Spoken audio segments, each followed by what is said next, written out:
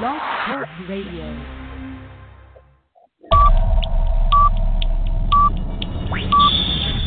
10, 9, 8, 7, 6, 5, 4, 3, 2, 1, 0.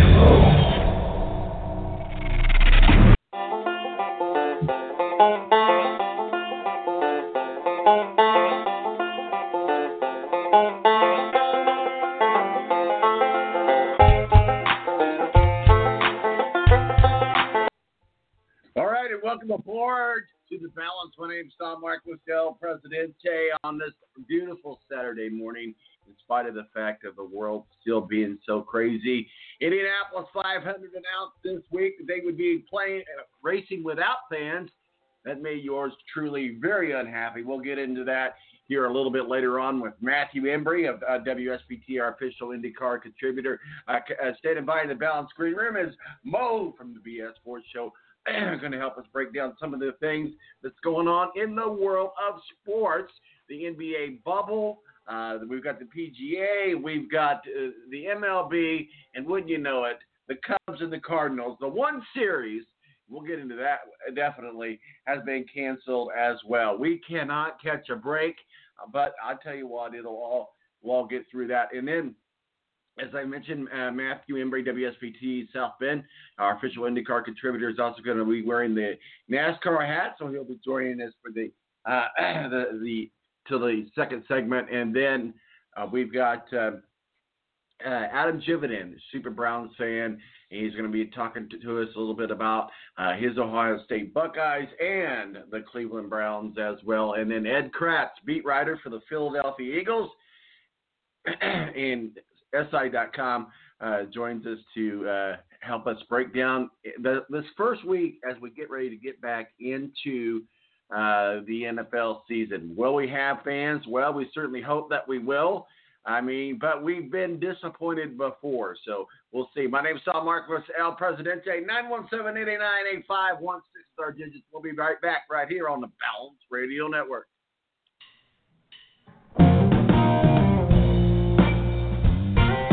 This is a good one, kind of groove to me.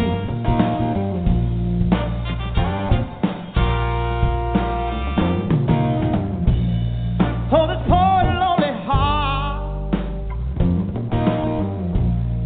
it is made of pure steel, and you can't let it cry. The Air National Guard is a reserve component of the United States Air Force and serves alongside active-duty Air Force members in times of a national crisis. In addition, the Air Guard serves the state and local community in a wide range of capacities. The reason people join the Air Guard is as diverse as our members and includes such reasons as a deep desire to serve their country, money for college, travel, new job skills, and the pride that goes along with belonging to the greatest military organization in the world. I joined because I felt a calling to serve my country, but I didn't want to be far away from my family. So the Indiana Air National Guard was a perfect fit for me. With over 95 different career opportunities to choose from and 100% paid college tuition to any state-funded college, why not give us a call? Call 1-800-841-3103 or visit online at goang.com to find out more. Again, that's 1-800-841-3103. The Air National Guard, guarding America, defending freedom. I can't believe it. I've been playing 4-on-4 with a barbershop quartet. Pass the ball, pass the rock. We're open, just pass the ball. Nah, I can't believe how easy it was to save hundreds of dollars on my car insurance with Geico. Yeah.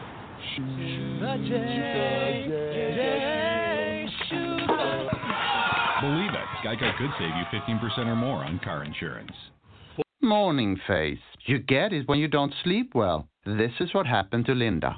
Morning, guys. Good morning. Ah, what is that thing? It's me, Linda. Oh, my God, it talks! Run! No, it's me, Linda from HR. It looks hungry! Save the children! Save them! Stay back! I've got mace! Ow, that went in my eyes. Quit moving! It's called beauty sleep for a reason. And there's never been a better time to get some. Get 20% off IKEA Sultan mattresses. IKEA, love your home.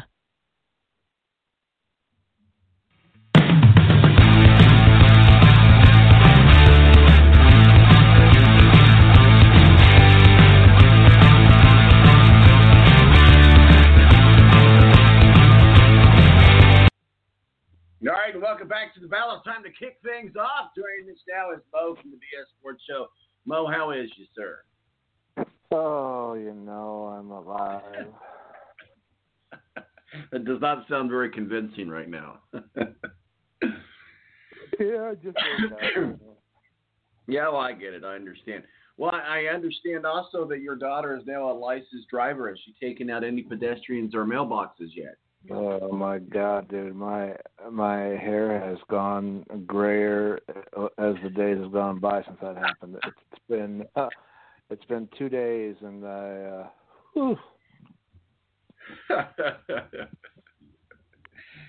Well, my goodness. Yeah, I remember those days when my son got his driver's license.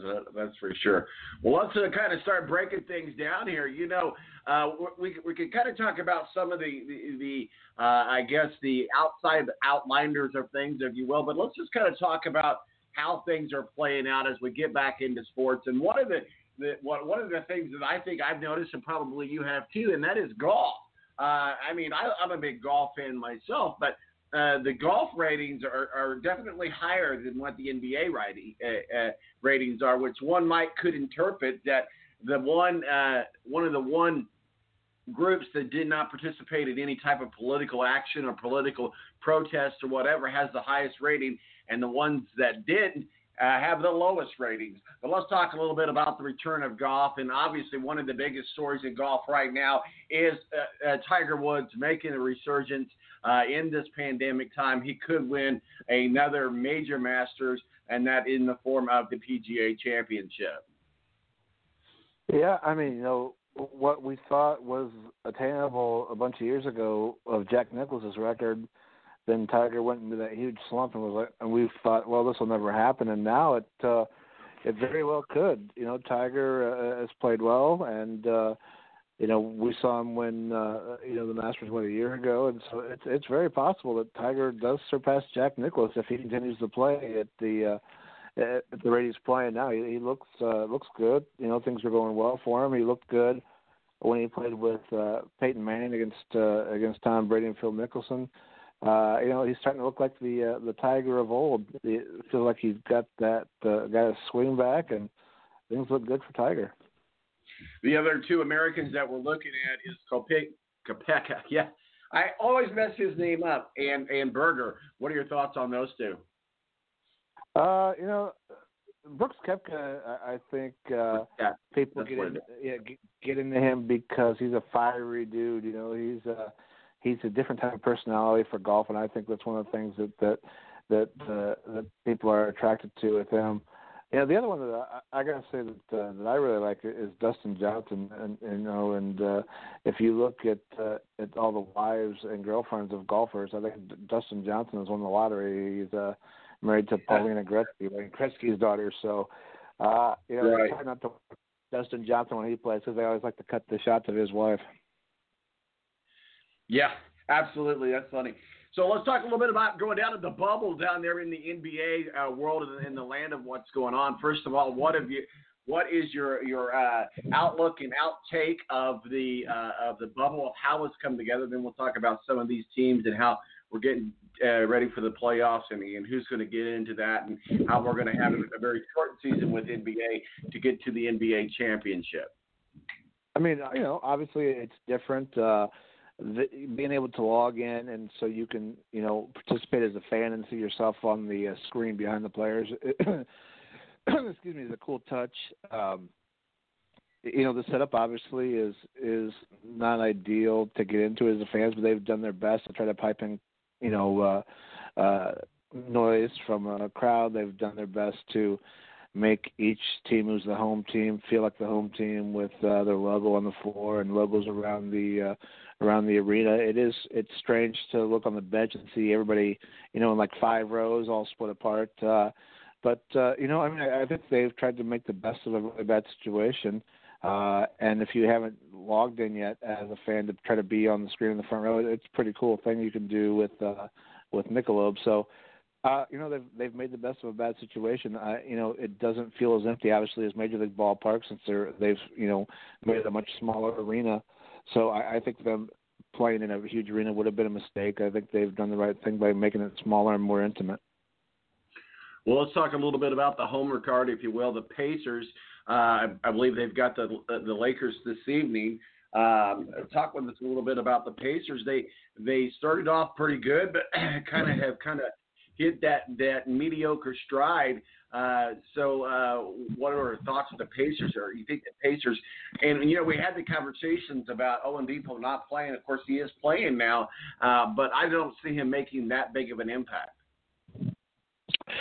Well, when they lost to Domantas Sabonis before the actual 8 games started, that was a huge blow for the Pacers.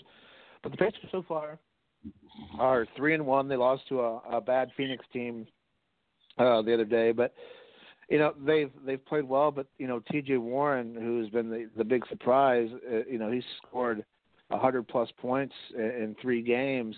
But you can't rely on him for 30 points every game, as we saw with Phoenix when he only had 18 points. Things kind of fell apart for the Pacers down the stretch. It was a tie game in the fourth quarter, and then Phoenix, they had a deeper bench and they were able to outscore the Pacers down the road. And those are the type of games where they miss a guy like Domantas Sabonis who can have 15 rebounds and 18 points and can hit free throw shots. So, losing probably their second best player, I think the Pacers have done exceptionally well at 3-1. But again, you can't count on T.J. Warren for 30 points every night. So, it'll be interesting tonight. LeBron didn't play the other night, so I would assume he'll be back tonight against the Pacers. The other thing that hurts the Pacers is, other than Miles Turner, they're not a big team with the absence of Domantas Sabonis. So. It'll be interesting to see how they handle the Lakers, because the Lakers do have Dwight Howard, they have Anthony Davis, they have a bunch of guys who can play big on the inside, and that's one thing the Pacers will struggle at with the absence of Sabonis. So let's talk a little bit about Nate McMillan. I mean, a lot of people think that one of the biggest issues that Oladipo has with the Pacers is with Nate McMillan. Nate McMillan has had a great regular season success in his 4 years as a head coach with the Pacers, but he could very well be on the hot seat this year. And Big Gutty said that he had 2 people come up to him since he's been here in Florida for the NBA restart to say that Nate McMillan is in trouble. Is Nate McMillan in trouble? Yeah, I think it's very possible. You've been out in the first round for 4 straight years in the playoffs. I was really shocked that when he was available, that the Pacers didn't bring back one of their former players and Mark Jackson to be the coach. I think if Reggie Miller had any interest at all in coaching, he would probably be the first call. Granted, he has no experience, but we've seen guys that, come with no experience and have done pretty well. Larry Bird did it, coming straight to the bench after playing. But I think the Pacers will be wise to look at Mark Jackson if they decide to bounce Nate McMillan. He's been an okay regular season coach. It's just, the Pacers want to score more points. That's something the front office has wanted for 4 or 5 years now, that they want to score more points, and they haven't been able to get it done. So it's very possible that at the end of this season there could be a change. But because of how awkward the season has been, we've seen coaches that maybe should have been fired. The COVID thing probably kept Archie Miller his job in Indiana. So it could very well be possible that because of how different this type of season has been with the COVID, that Nate McMillan could hang on for another year. Well, he did sign a multi-year contract extension in August of 2018 that expires after next season. He's had 180 and a 135 record, and has made the playoffs each of those 4 seasons, but as you mentioned, has not been managed to get out of the first round. So we'll see how the Pacers are doing. So let's talk a little bit about the Lakers. How strong are the Lakers? And if the Pacers manage to beat the Lakers tonight, What kind of a position does that put the Pacers in? Well, the Pacers, I think, are very capable of beating the Lakers in one night. The question is when you get to a series, I don't think there's any team good enough to get 4 wins against the Lakers. They're too good. Yeah, they have a bad night like any other team does, but the Lakers, they've added depth to the bench. They brought in J.R. Smith. They've got a couple other guys that they've brought in that LeBron's familiar with, and I think the Lakers are too good with Anthony Davis and LeBron on the floor at the same time to take down and to have to win 4 straight games against. Beating the Lakers one game, I think it's very possible the Pacers can do that. But to take down the Lakers team for any team in the NBA right now, 4 games, I don't see it happening. They're too good. Milwaukee Bucks, how good are they? They're pretty darn good. Yeah, I mean, best record in the NBA, best record in the East. They're another team that's deep. One of the Pacers players, Malcolm Brogdon, he left Milwaukee to sign with the Pacers, and goodness, having him would have made them phenomenal. But again, I don't know that they have enough star power, enough scoring to take down the Lakers. 4 games. The Lakers are so good inside and out. Giannis is amazing, but as he goes, the Bucks go. And if LeBron has an off night, you've got Anthony Davis there who pours in 30 points and 20 rebounds a night. So, the Bucks are good, and it wouldn't surprise me to see the Lakers-Bucks final, which I'd sign up for and be okay with right now. But the Bucks still have to get out of the East, and Boston's still pretty good, and Toronto's still pretty darn good. So it'll be interesting to see if the Bucks even make it out of the East. They should, as things have gone. But we'll see. But the Lakers-Bucks final would be pretty phenomenal. So let's move on over to the MLB. As we heard yesterday, the Cardinals and the Cubs series have been canceled. Looks like they'll go back to Detroit, I believe Detroit, on Tuesday if they can manage to get past all of this. The St. Louis Cardinals seem to be the one, which it started out with the Marlins, but now it seems like the St. Louis Cardinals seems to be the one team that is really having a problem with this virus. Yeah, and if I didn't have enough reasons to hate the Cardinals already as a Cubs fan, boy, the fact that they were irresponsible enough to go to a casino and test positive, a bunch of guys for this, to ruin my weekend of watching the Cubs beat up on the Cardinals is extremely disappointing. I was so mad yesterday when this happened. But it's going to be interesting to see what baseball's going to do, because you're going to have 4 or 5 teams that are going to have to make up a bunch of games that have been missed. And will MLB make them up? If they're not important, will they be close enough where they're going to have to try to find a way to make them up? So this whole thing has become a nightmare. And there was talk the last couple of days from Rob Manfred that some of these teams could be penalized with draft picks or things of that nature, or large fines because of the way that they've impeded the MLB season, because the Cubs-Cardinals game was scheduled to be nationally televised, over the next 2 days. So that has screwed up some things for Fox and ESPN. So I think there are some people in the Major League Baseball front office that are pretty pissed at the Marlins and the Cardinals at this point. Well, I tell you what, the Cubs-Cardinals series is the one series that I definitely always make sure that I watch for obvious reasons. So a little disappointing as well, but I think that's the thing. A lot of teams or people just in general aren't taking this virus serious as they should, and that's why we're starting to see things go back in the opposite direction, and we're seeing that there's no fans of the Indianapolis 500 now as well. Well, let's talk a little bit. If we were just to flip a coin right now and start the Major League Baseball postseason, you'd have in the wild card round anyway in the National League, you'd have the number 1 Marlins, which ironically is number 1 against the Phillies, and then you'd have the Rockies and the Cubs, or the Rockies or the Cubs, I should say, versus the Padres or the Brewers. What are your thoughts? We're going to start the postseason today.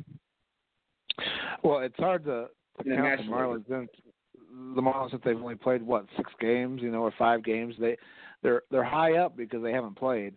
So I don't really. I think they'll level off.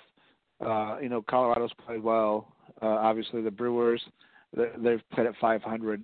Again, it's you're looking at teams right now that because baseball expanded the playoffs, that you're going to have teams in there maybe that aren't very good. The Padres have a good young team.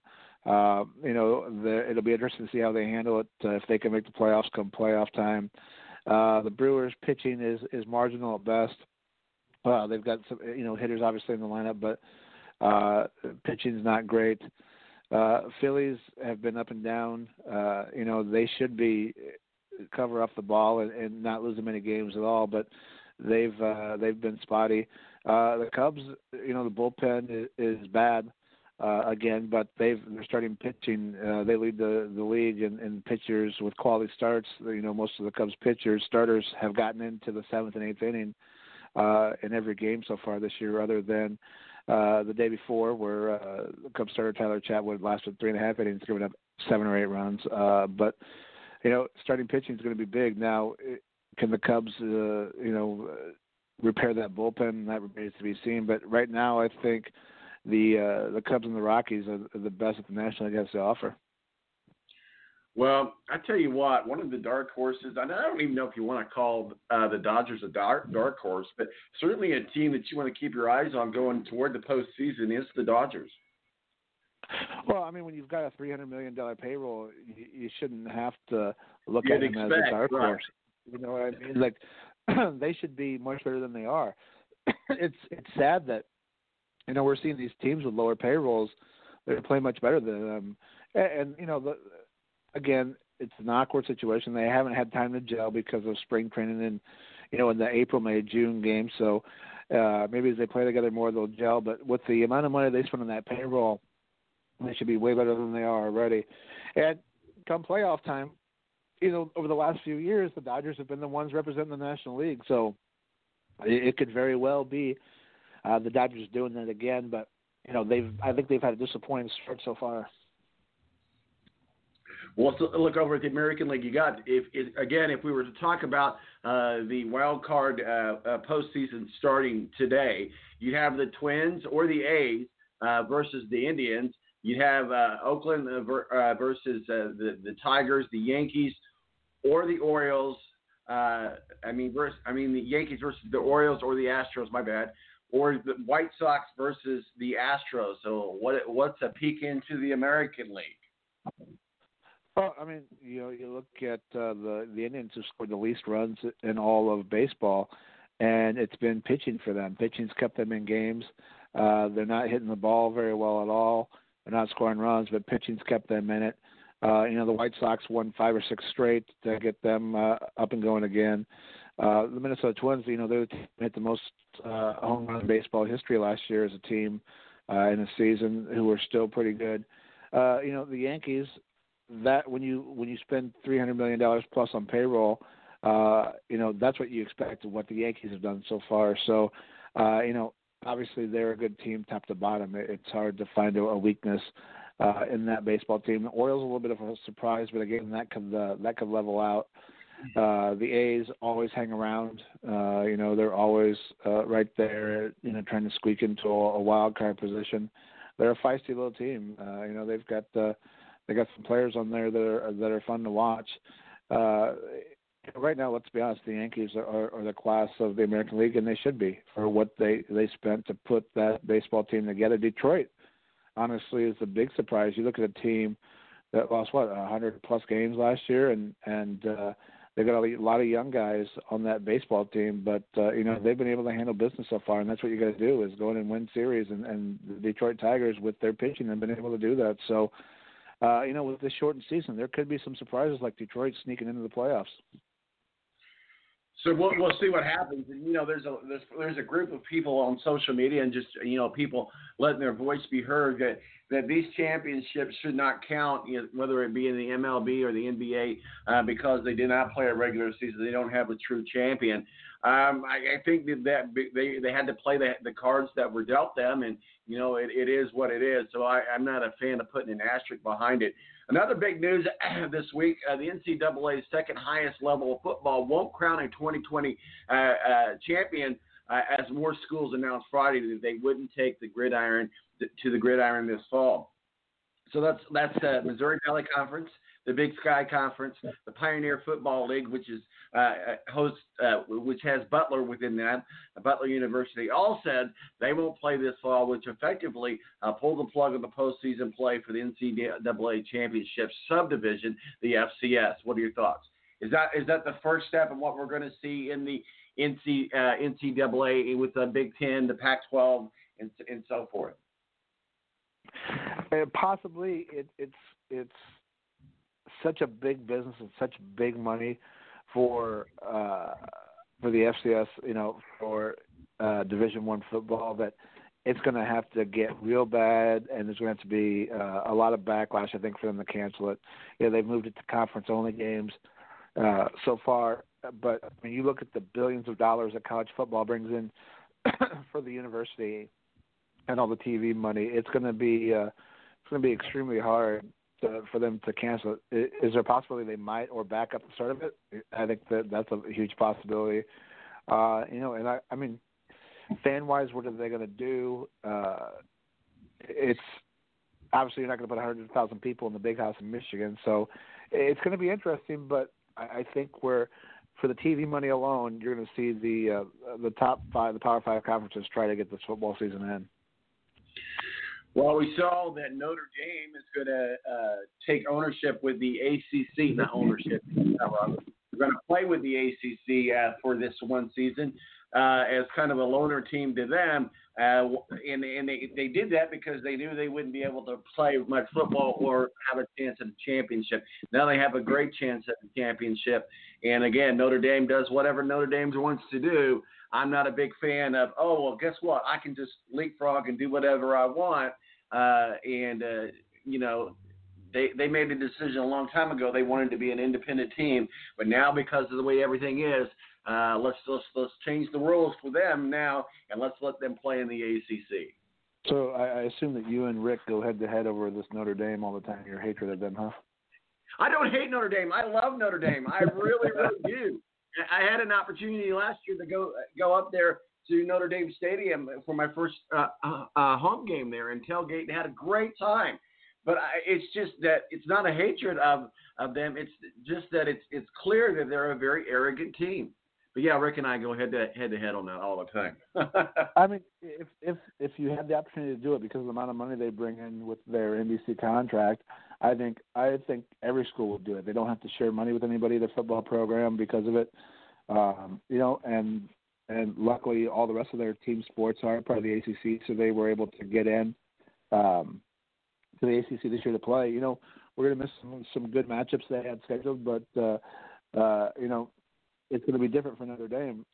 For every other ACC team, it'll be business as usual. For Notre Dame, it's going to be somewhat different. So it'll be interesting to see when they're playing, Power 5 teams. Not great. ACC is not great at football top to bottom, but they still have some pretty darn good teams.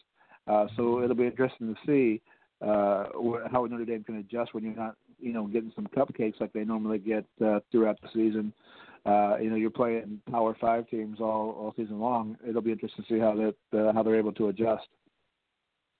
Well, and they also control how you can watch and listen to the game. I mean, for example, if you want to listen to it, like I have the TuneIn app, and I can listen to any college game, football game, pro game, whatever, any team. All I've got to do is type in the team, and it usually lets me pick, do I want to listen to the home team or the visitor team? But it doesn't really matter who Notre Dame's playing. The only broadcast you can listen to is the team they're playing. You can't listen to the Notre Dame broadcast through that app. So it's just little annoying things that they do like that makes it kind of I mean, what else do I have to bitch about, Mo? I got a whole list of things here. Let me pull out my list. Excuse me while I whip this out. Yeah, well, I know you're pretty happy that you don't have to go to the Indy 500 this year. Relieved somewhat, I guess you don't have to go, and so am I. This was going to be my first year, but thank goodness I don't have to go. Oh man, I tell you what, I blew the proverbial gasket when that came down. I mean, because here's the thing, I typically get credentials, so it's not that I mind buying a ticket, but it's the first time in years I ever had to buy one, and I bought tickets and got everything all set up, my lawn chairs, everything that I was going to do, had everything ready to go, and then they said 25%, and I'm like, okay, we can still get in. Actually got the tickets in the mail. And then they say, well, we're not going to do this. So it was very, very frustrating, sir. Mo from the BS Sports Show, I appreciate you joining us today. Any final words of wisdom, sir? Like the Indy 500 most of the time in Indianapolis, I plan to be blacked out today. All right, buddy. We'll talk with you soon, and stay off the sidewalks. All right. Have a good weekend. All right, you too. Bob from the BS Sports Show joins us, helping us kick things off here. Is talking about things going on inside the bubble with the NBA, of course, the MLB. We talked about some college football as well. My name is Tom Marcos, El Presidente. 917-889-8516 is our digits. Standing by in the balance screen room, Miss Matthew Embury, WSBT up in South Bend, our official IndyCar contributor. We're going to get into this big news from IndyCar this week.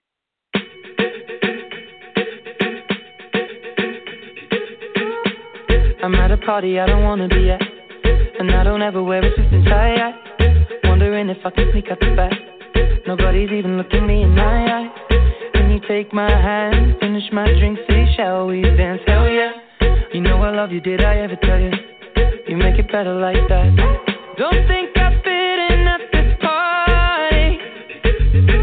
Everyone's got so much to say. The Air National Guard is a reserve component of the United States Air Force and serves alongside active duty Air Force members in times of a national crisis. In addition, the Air Guard serves the state and local community in a wide range of capacities. The reason people join the Air Guard is as diverse as our members and includes such reasons as a deep desire to serve their country, money for college, travel, new job skills, and the pride that goes along with belonging to the greatest military organization in the world. I joined because I felt a calling to serve my country, but I didn't want to be far away from my family, so the Indiana Air National Guard was a perfect fit for me. With over 95 different career opportunities to choose from and 100% paid college tuition to any state-funded college, why not give us a call? Call 1-800-841-3103 or visit online at goang.com to find out more. Again, that's 1-800-841-3103. The Air National Guard, guarding America, defending freedom. When you don't go to Geico.com, car insurance can be confusing. Like Swedish techno confusing. Bark, bark, meow, meow. Dance with me, purple cow. Bark, bark, meow, meow. Ooh, you lovely cow. Geico makes it easy. With 24/7 access, all you have to do is go to Geico.com and you could save money on car insurance. It just makes sense. Unlike, you know. Dance with me, purple cow. I like your moves. When you don't go to Geico.com, car insurance can be hard. Like early 90s heavy metal hard. I'm yelling and screaming, and I'm loud. Roar. Geico makes it easy. You can review and update your policy or report a claim on Geico.com or the Geico mobile app.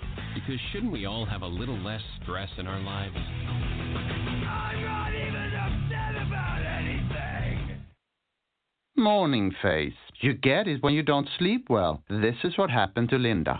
Morning, guys. Good morning. Ah, what is that thing? It's me, Linda. Oh my God, it talks! Run! No, it's me, Linda from HR. It looks hungry! Save the children! Save them! Stay back! I've got mace! Ow, that went in my eyes. Quit moving! It's called beauty sleep for a reason. And there's never been a better time to get some. Get 20% off IKEA Sultan mattresses. IKEA, love your home.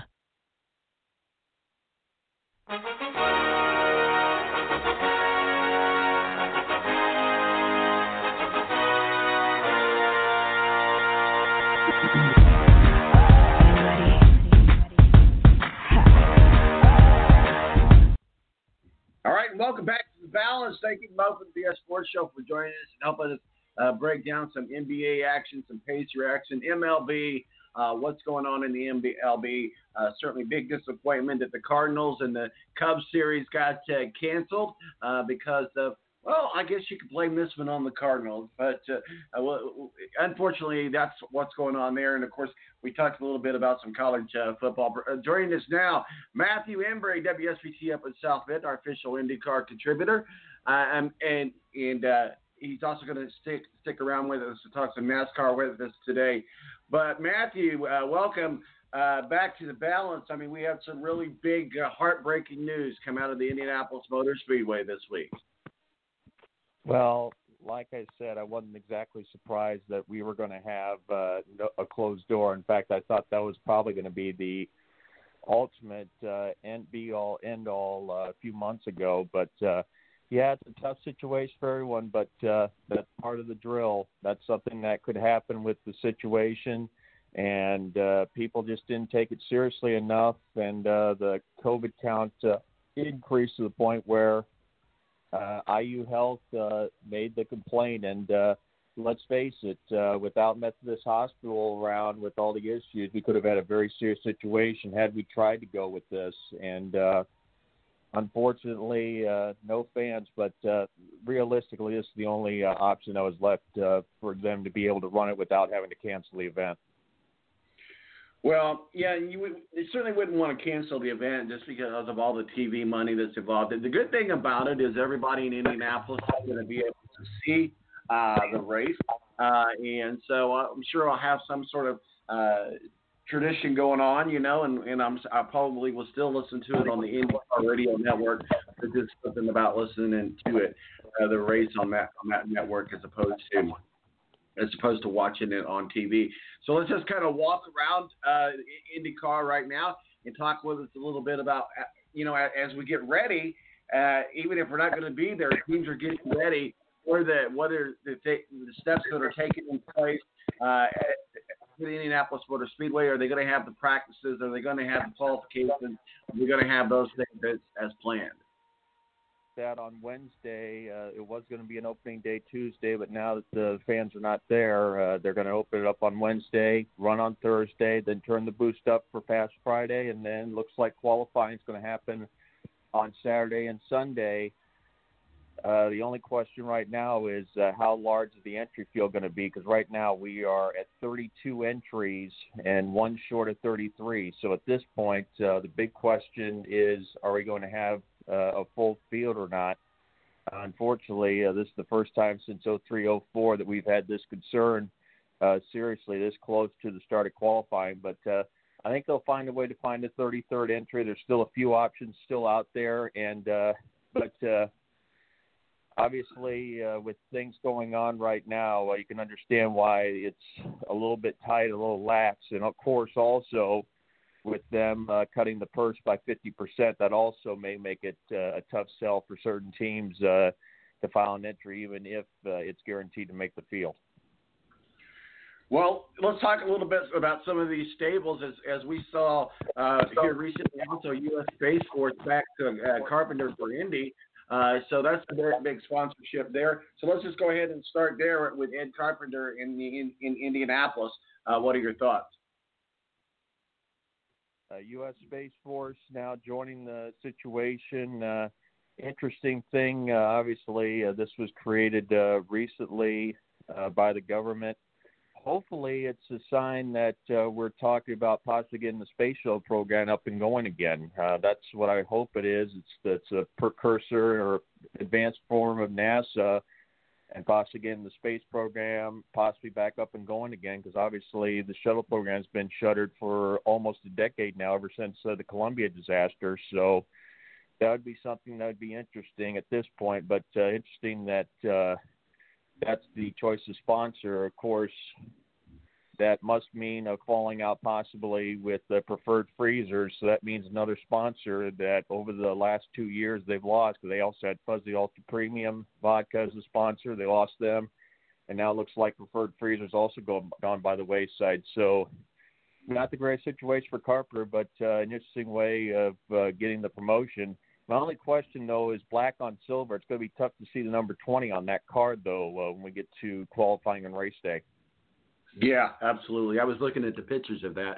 You're absolutely right about that. Let's talk a little bit about a team that's really hot right now, Chip Ganassi. They've got the Iceman Scott Dixon and Felix Rosenqvist, the Swedish driver who's just turning it on and just having a great season between the two of them. Chip Ganassi is on fire.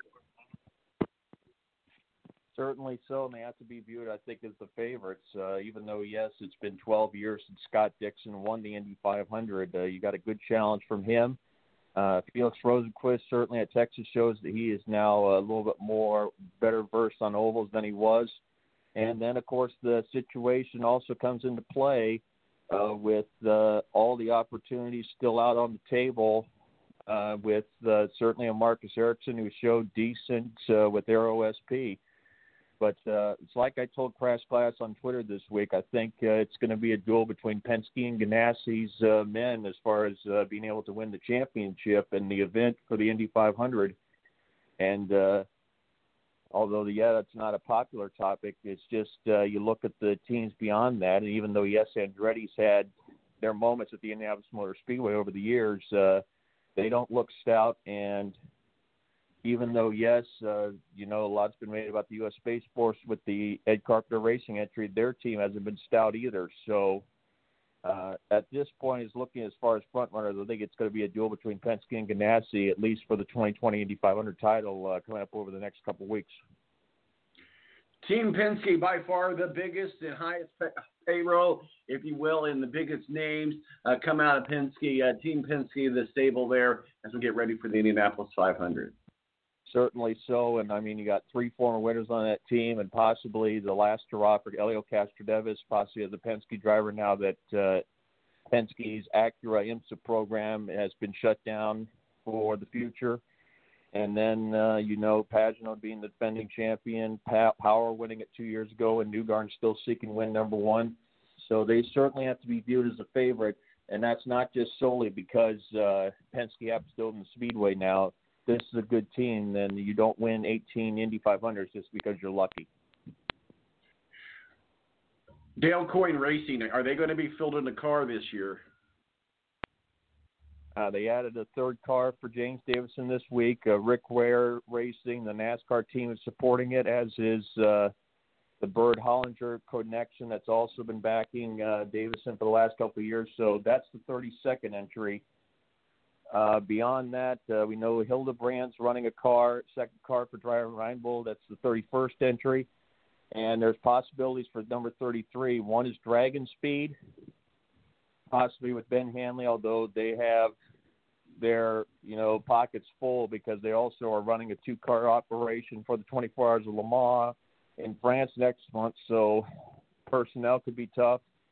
And then you look at the other possibilities. Carlin is committed to just running a single car for Max Chilton.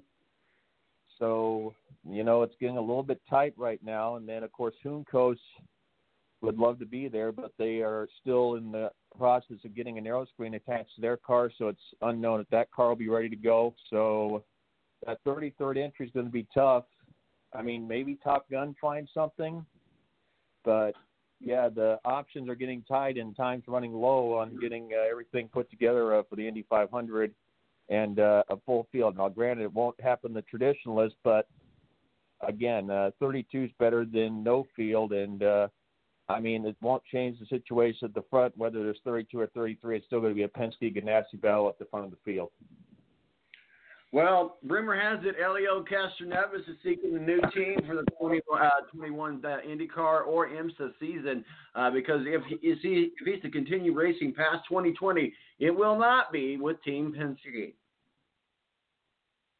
Yeah, and I highly doubt that he's going to be an Indy-only driver either because you talk about, what are they going to do with that Scott McLaughlin, because I'm pretty sure Penske's not going to want to see him go to another team. So I'd be guessing this is the last hurrah for Elio. And as much as I like Elio, I just don't see a place where he fits in right now as a full-time driver in IndyCar. I mean, that's harsh to say, but I just don't see a scenario where Elio Castroneves is able to find a full-time ride in IndyCar again. Keep in mind the guy's now in his early 40s, around the same age where Tony Kanaan is. And, of course, Tony Kanaan's pulling back from full-time competition after the end of this year. So I'd be very surprised if someone were to roll the dice. Now, a team may be looking for, sponsorship might take a gamble on him. But the thing is, though, will Elio go to a team that's not a competitive ride? That's the big question in my mind. And I have to say he probably competitive ride, and unfortunately, he may not find it. Well, let's move on over to NASCAR while we got a few more minutes here. Certainly, it's a doubleheader today for NASCAR, 2 different tracks. We've got the Xfinity race coming up at noon at Road America. Talk with us about that race. Well, it's going to be a tough one, no question, with a loaded field and certainly another tough track to deal with. But, it's going to be very competitive. It's certainly a lot of attention's being focused on that Daytona road course event. You could have a few road ringers in the Xfinity race. We've been hearing Porsche North America driver Earl Bamber might be one driver. And then, of course, we got a few other names trying to make their way through. Of course, Chase Briscoe trying to go for a championship but not find a full-time seat in NASCAR Cup ranks for 2021. So there's a lot of things going around right now, and it's going to be very curious to see over the next few days and weeks what happens with some of these drivers, especially with the way things are shuffling around, especially in the NASCAR camp now that it looks like Eric Jones has parted ways with Joe Gibbs for 2021. Let's go ahead and break down some of the drivers for today. Obviously, coming into the starting grid, we got Michael Lament, Austin Cindric, Burton, Haley, and Herbst. Sorry about that. All round out the top 5.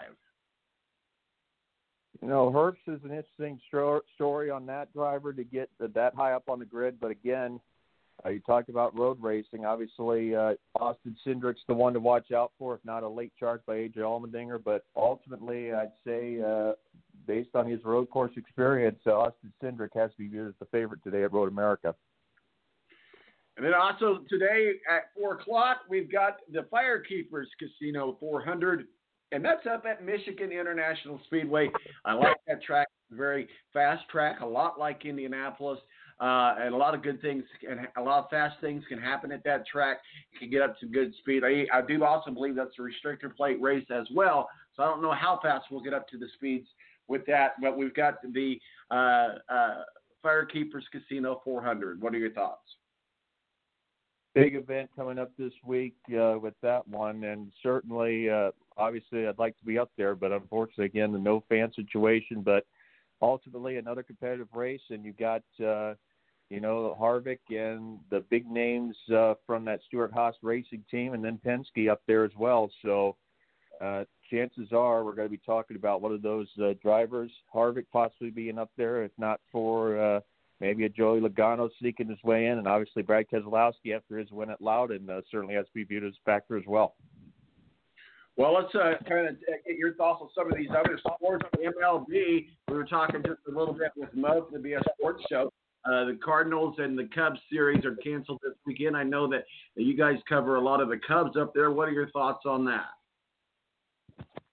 Certainly, it's going to be tough to see how they bounce back from, this dry period. Unfortunately, there was a player for the Cards that tested positive for the COVID-19 virus, and it's tough, that scenario, but let's face the facts right now. You got, unfortunately, the situation where they're not playing in a bubble like in soccer or or basketball or hockey right now. So these situations are going to happen. Unfortunately, we're talking situations where now it looks like high school sports in Indiana are going to be put on the back burner potentially. We've had multiple situations. Penn Kingsmen have suspended football practice.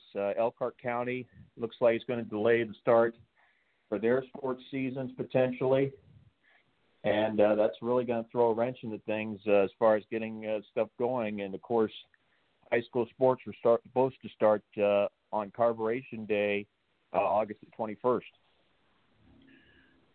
Yeah, I know. I've heard about the delays on high school sports. I don't follow them as much as as I used to. But yeah, I heard Bob Lovell talking about it earlier this week. So certainly a big disappointment for not only the fans, but for the players who certainly look forward every year to getting started in their season. Let's talk a little bit about college football. We talked a little bit about the Pioneer League, which holds Butler, but the Missouri Valley Conference, in Missouri Valley Conference, the Sky Conference, I'm sorry, Big Sky Conference all said that they were canceling their season for the 2020. And before Friday, you had the Ivy League, the Patriot League, and some of the other leagues say that they aren't going to be having football this year. Do you think this is a precursor for the Division I, the Big Ten, the Pac-12, the ACC, and so forth? I don't think the FBS teams are going to pull back unless it's a very serious situation. At least the Power 5, I'm pretty sure, are going to be playing football this year. FCS, I still think there's going to be some form of championship because the biggest dogs have not pulled back as of yet. So for now, I think there's going to be football. The question is, when is it going to be at this point? But I don't think it's going to be a spring sport. Chances are it's going to be a fall. It just may be a few weeks delayed, like it could be, for instance, for Notre Dame, if you're not going until maybe mid-September at the earliest. And speaking of Notre Dame, Notre Dame announced that they were going to be a part of the ACC this year. And again, this is, I guess, here's my point. I disagree with that. I don't think they should have been allowed to because it really does put them in a good situation for a championship. I know they've got a lot of money behind them. They got a lot of TV money behind them, a lot of viewers, that stuff. They could bring a lot of money to the table to the ACC. But just because the way that the world is right now, they wouldn't really have much of a season to play. So they went with the ACC, which almost guarantees them a championship. Well, I wouldn't say that right now because they still have to find a way to beat Clemson, North Carolina, Florida State. And keep in mind that TV money with NBC, they lost 90% of that this season. They split that evenly among all the ACC schools. So 90% of that money that they were going to have is now gone. Now, granted, it's a loss of money for everybody, but it certainly wasn't, a get out of jail free or free parking situation for Notre Dame. It certainly came with a price tag for them as well. And again, still, even with that, there's still a way for a championship, but it's not going to be an easy road, especially with, even though a Clemson team that's been ravaged a little bit by COVID-19, it's still a team, I think, that's still the team to beat, especially the way Dabo Swinney could put a team together. Well, we'll certainly see what happens. What are your thoughts about the NBA and the bubble? Obviously, the Pacers are 3-1. They've got the Lakers tonight. What are your thoughts about what's going on with the NBA? Well, I think if the Pacers are for real, they'll find a way to beat the Lakers tonight. I think that's one thing they need to prove is they need to beat a power team, and certainly the loss to Phoenix recently was not an impressive performance for them, and it's the kind of performances that get you eliminated from postseason runs. So I think I'd like to see, even though, yes, the great wins against the Eastern Conference are good, you want to see some of the wins, I think, against the Western Conference, because realistically, I think that is the stronger that is in the NBA right now, is in the West as opposed to the East. Yeah, and, here's the thing, and I was talking to Mo about this. A lot of people on social media are saying, well, the championships shouldn't count this year because of the world. We didn't have a true season. I don't necessarily agree with that. I think that it just they played the cards that they played. What are your thoughts on, should there be an asterisk behind the championship of this year's, whether it be the NBA or the NFL or what have you, the World Series? I don't see where there's a big adjustment. I don't think there should be. I mean, it's unusual how things changed a little bit with that, obviously, but deep down, it's still a very interesting scenario, and it's a tough scenario that you have to deal with, especially with the COVID-19 situation, creating a scenario where this was the best option available. Unfortunately, it's not a popular option, but it was the only option that was left available at that point. Matthew Embury, WSBT up in South Bend, joins us today to talk with us a little bit about the IndyCar and obviously no fans at the Indianapolis 500, some NASCAR and other sports. Before we let you go, Matthew, any final words of wisdom that you may have for us, sir? Well, obviously, a lot of stuff with the horse racing game going on. The last two real preps to determine, I think, spots for the Kentucky Derby happen today and tomorrow with the Travers Stakes and, of course, the Ellis Park Derby. And obviously, I think Tiz the Law is the favorite in the Travers after his dominant win, the Belmont Stakes. Maybe a Country Grammar could possibly give him a run. And then the Ellis Park Derby, Art Collector certainly is a favorite, but I think there's a couple horses, including the Indiana Derby winner, Aird Sense, and the Ohio Derby winner, Dean Martini, that could give him a run for the money. So even though, you have odds-on favorites in both events, I still think they will have their work cut out for them to get the victory today and tomorrow. Matthew, where can people find your work and masterpieces, sir? MATTEMBURY. That's the way to follow me. All right, Matthew, we appreciate it. We'll talk with you soon. No problem. Matthew Embury, WSBT up in South Bend, our official IndyCar contributor, helping us break down IndyCar and the no fans in the Indianapolis 500, but we're still going to have the Indianapolis 500, so I guess that's better than nothing. And Mo from the BS Sports Show joined us as well. My name is Tom Marquisel, Presidente, and we'll be right back. I think we're going to have Poison Ivy Man with us, Adam Jividen, going to be talking about the Ohio State Buckeyes and what's going on with them, and, of course, his SuperBrowns fan as we get ready to go into the NFL this week.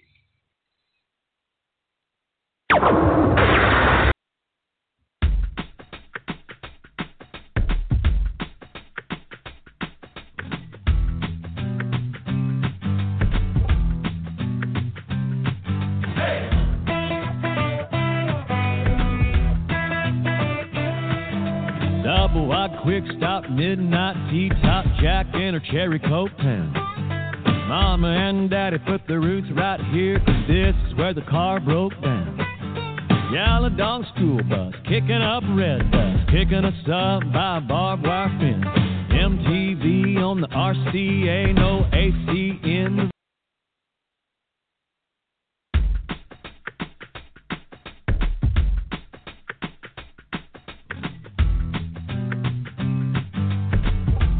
The Air National Guard is a reserve component of the United States Air Force and serves alongside active duty Air Force members in times of a national crisis. In addition, the Air Guard serves the state and local community in a wide range of capacities. The reason people join the Air Guard is as diverse as our members and includes such reasons as a deep desire to serve their country, money for college, travel, new job skills, and the pride that goes along with belonging to the greatest military organization in the world. I joined because I felt a calling to serve my country, but I didn't want to be far away from my family, so the Indiana Air National Guard was a perfect fit for me. With over 95 different career opportunities to choose from and 100% paid college tuition to any state-funded college, why not give us a call? Call 1-800-841-3103 or visit online at goang.com to find out more. Again, that's 1-800-841-3103. The Air National Guard, guarding America, defending freedom. Morning face. You get it when you don't sleep well. This is what happened to Linda. Morning, guys. Good morning. Ah, what is that thing? It's me, Linda. Oh, my God, it talks! Run! No, it's me, Linda from HR. It looks hungry! Save the children! Save them! Stay back! I've got mace! Ow, that went in my eye. Quit moving! It's called beauty sleep for a reason. And there's never been a better time to get some. Get 20% off IKEA Sultan mattresses. IKEA, love your home.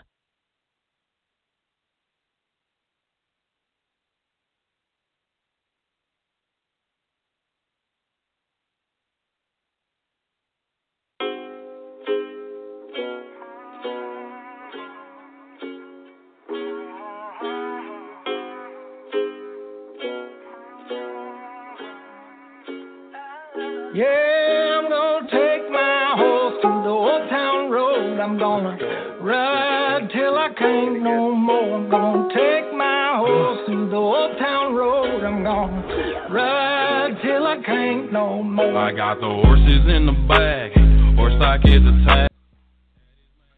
All right, welcome back to The Balance. My name's Tom Marcus, El Presidente. 1 hour in the books. Thank you, Mo, for the best sports show.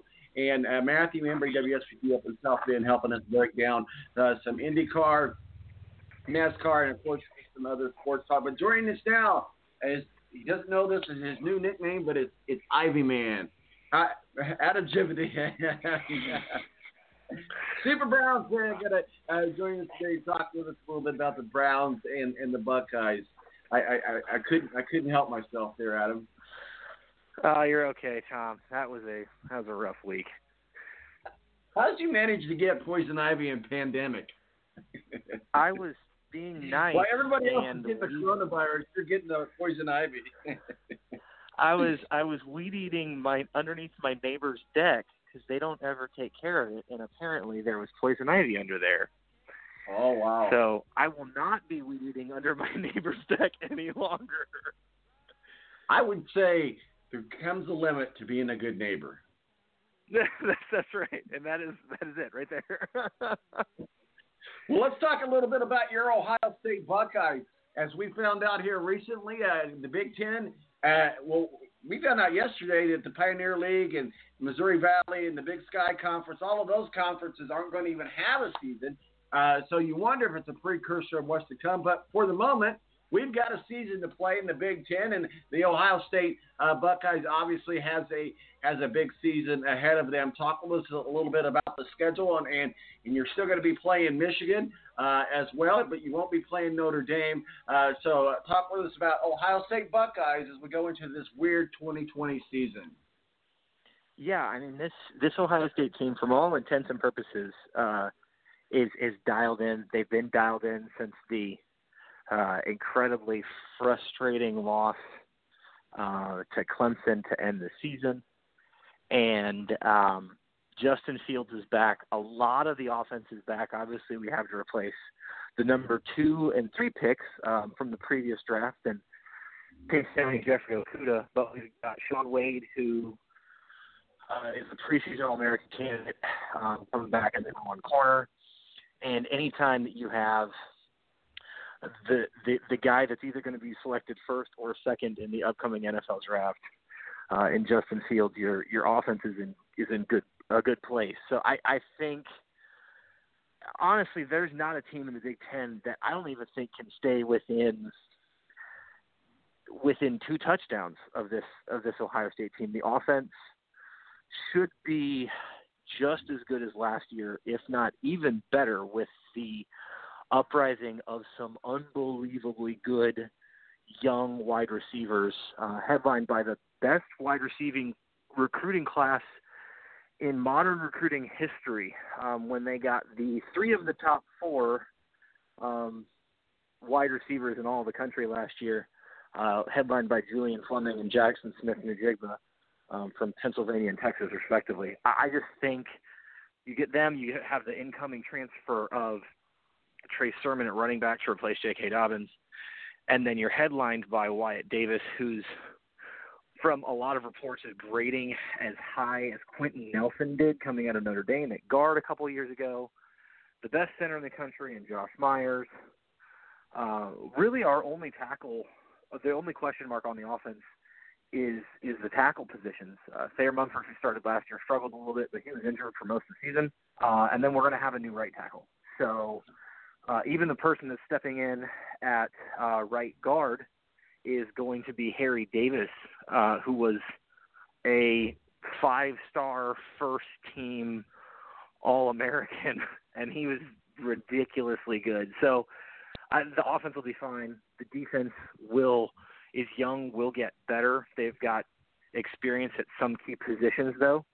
But I trust in our new/old defensive coordinator, Kerry Combs, who's back from the NFL. I think the defense will be fine because the offense is going to score like 50 whenever they want. Oh, I thought you were going to say something else. I'm sorry. When you were talking about recruiting, And there's a rumor out there in the rumor mill. Of course, nothing's been made really official, but Ohio State might be getting one Derek Davis Jr. instead of Penn State. It sounds like there's a battle between Ohio State and Penn State for Derek Davis Jr. What are your thoughts on that? Yeah, I mean, Derek Davis Jr. is really, I mean, he would kind of be, he's one of our last major targets at a position of need. The kind of the three big targets on the Ohio State board would be Derek Davis Jr., JT Tuimoloau, who's the number one defensive tackle. He's out of Washington State, and he was a high school, really close high school friend of G. Scott Jr., a wide receiver we brought in last year. And then the number one receiver in the country, Emeka Egbuka, also from Washington State, and also a really good friend with G. Scott Jr. Those are kind of our three big targets. We've got a couple offensive line targets that we're going for. I really am excited if we can get Derek Davis Jr. because he plays that new Isaiah Simmons type role, that hybrid linebacker, safety, can cover the tight end. I'd love to get him in this defense because he would be pretty phenomenal. So what are your thoughts overall, not just with Ohio State, but with us being in the middle of this pandemic stuff? We're seeing other lower conferences cancel their seasons. So how do you think this is going to play out? Obviously, Ohio State has a lot of fans, and they sell out, I guess, pretty much every game.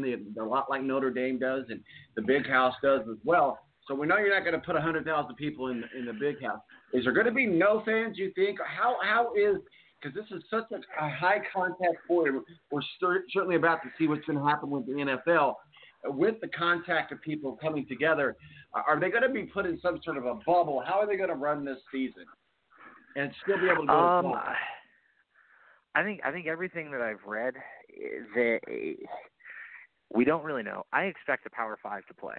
A big reason I expect the Power 5 to play is, frankly, there's too much money on the table, not just for networks and things like that, but for the colleges and universities. I mean, that's realistically, if they don't play, revenue generated allows the universities to fund all of their other sports, a lot of those scholarships for students, a lot of the upgrades that they do around campus, every year that every school has construction projects going. I expect them to do it. Now, how it happens, do they have some sort of a bubble? Possibly. I know a lot of schools already have, like, athletic-only dorms, things like that.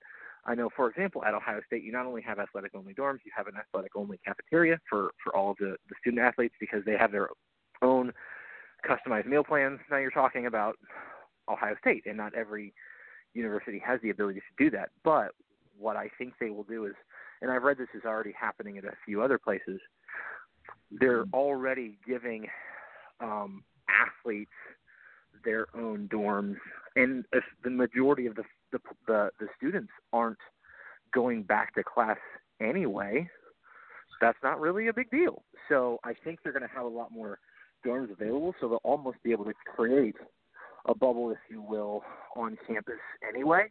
Now, as far as fan goes, I don't expect any fans probably through the first at least half of the season. And then I think we could see fans come back,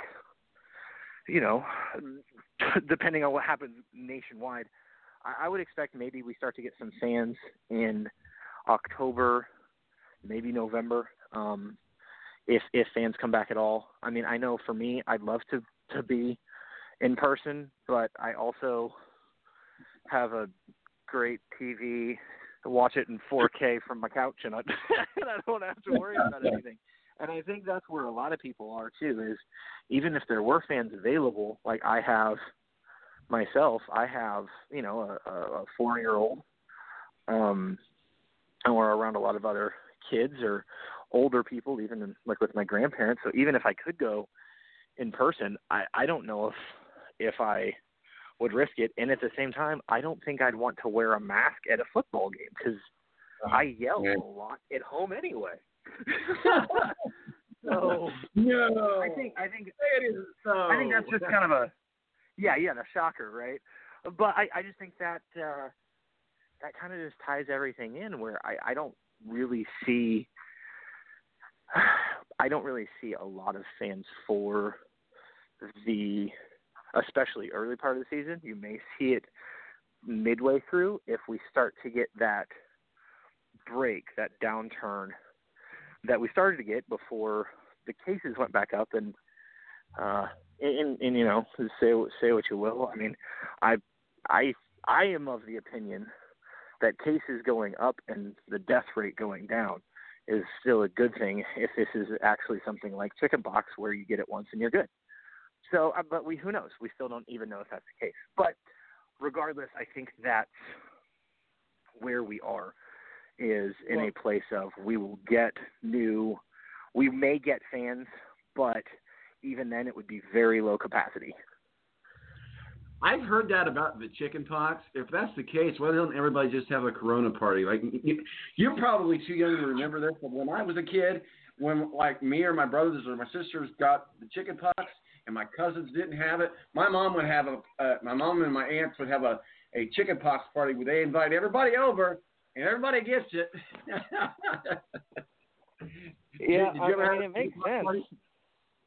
We didn't. I got it without it. I got it from a neighbor when I was like 4 years old. So I didn't need to. But I mean, I have heard of that happening, and if that's the case, I mean, we'll see. Hopefully, obviously, there's also hope for a vaccine in the not too distant future as well. But I feel like at least for the first part of the season, I know for a fact there's not going to be any fans in the stands through at least the month of September. So I think that's going to be the case. I do think there will be a season. I think at minimum the Power 5 schools will all play. A lot of these smaller conferences are talking about going to the spring.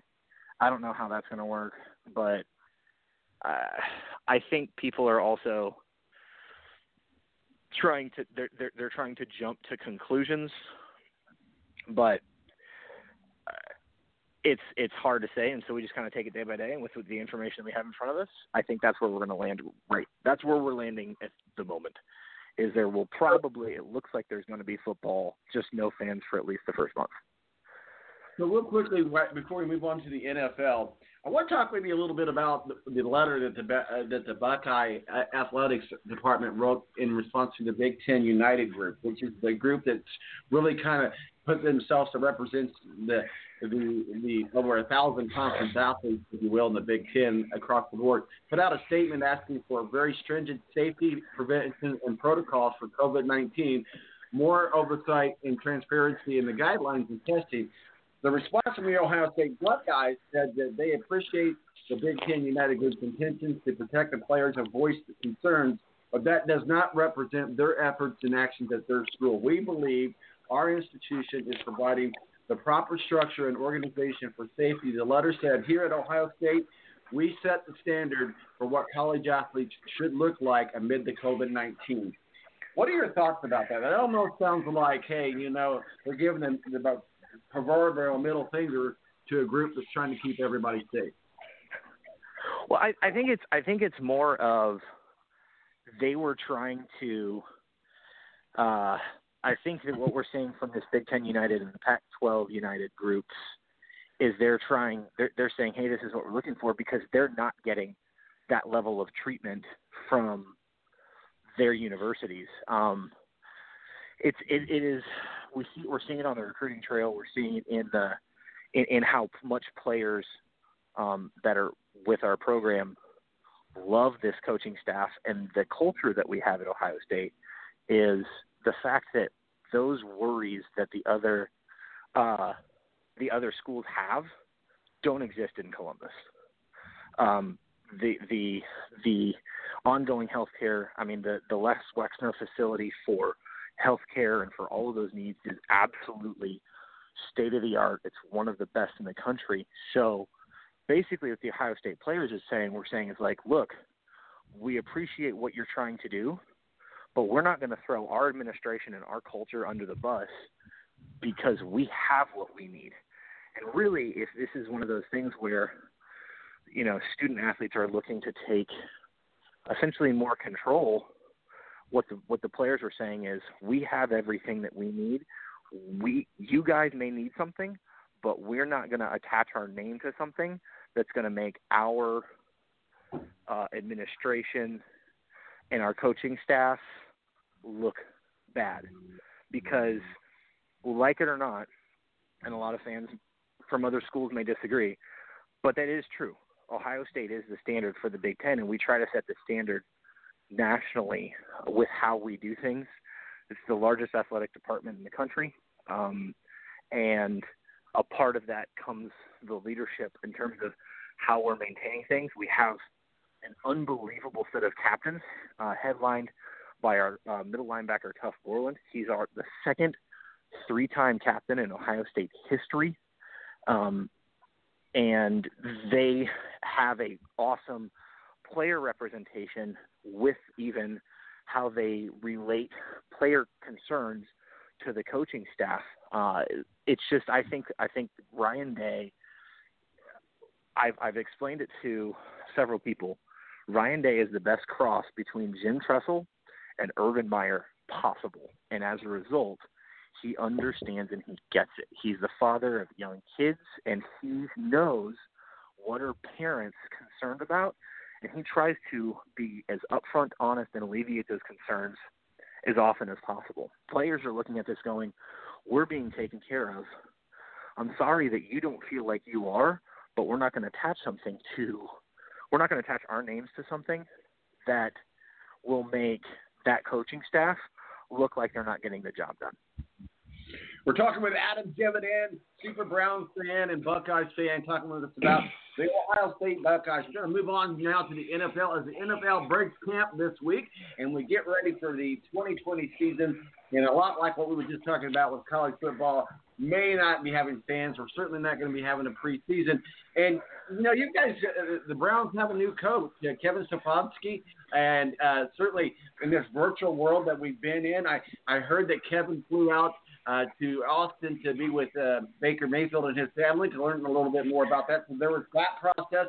But certainly, how do you think that this COVID-19 in this world that we're in now affects a new head coach like Kevin Stefanski with the Browns? I think it's obviously made things more challenging. Probably, I assume, getting things up to speed.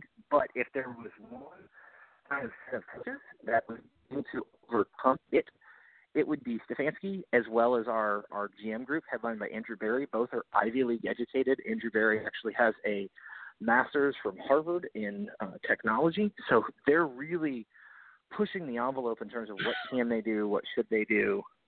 And so as much as it's hurting him, because we would love to be able to have had our full practice and everything else that comes with the summer program, he is going to make the best of it. The one thing that Stefanski has said, too, is we have the athletes, especially on offense.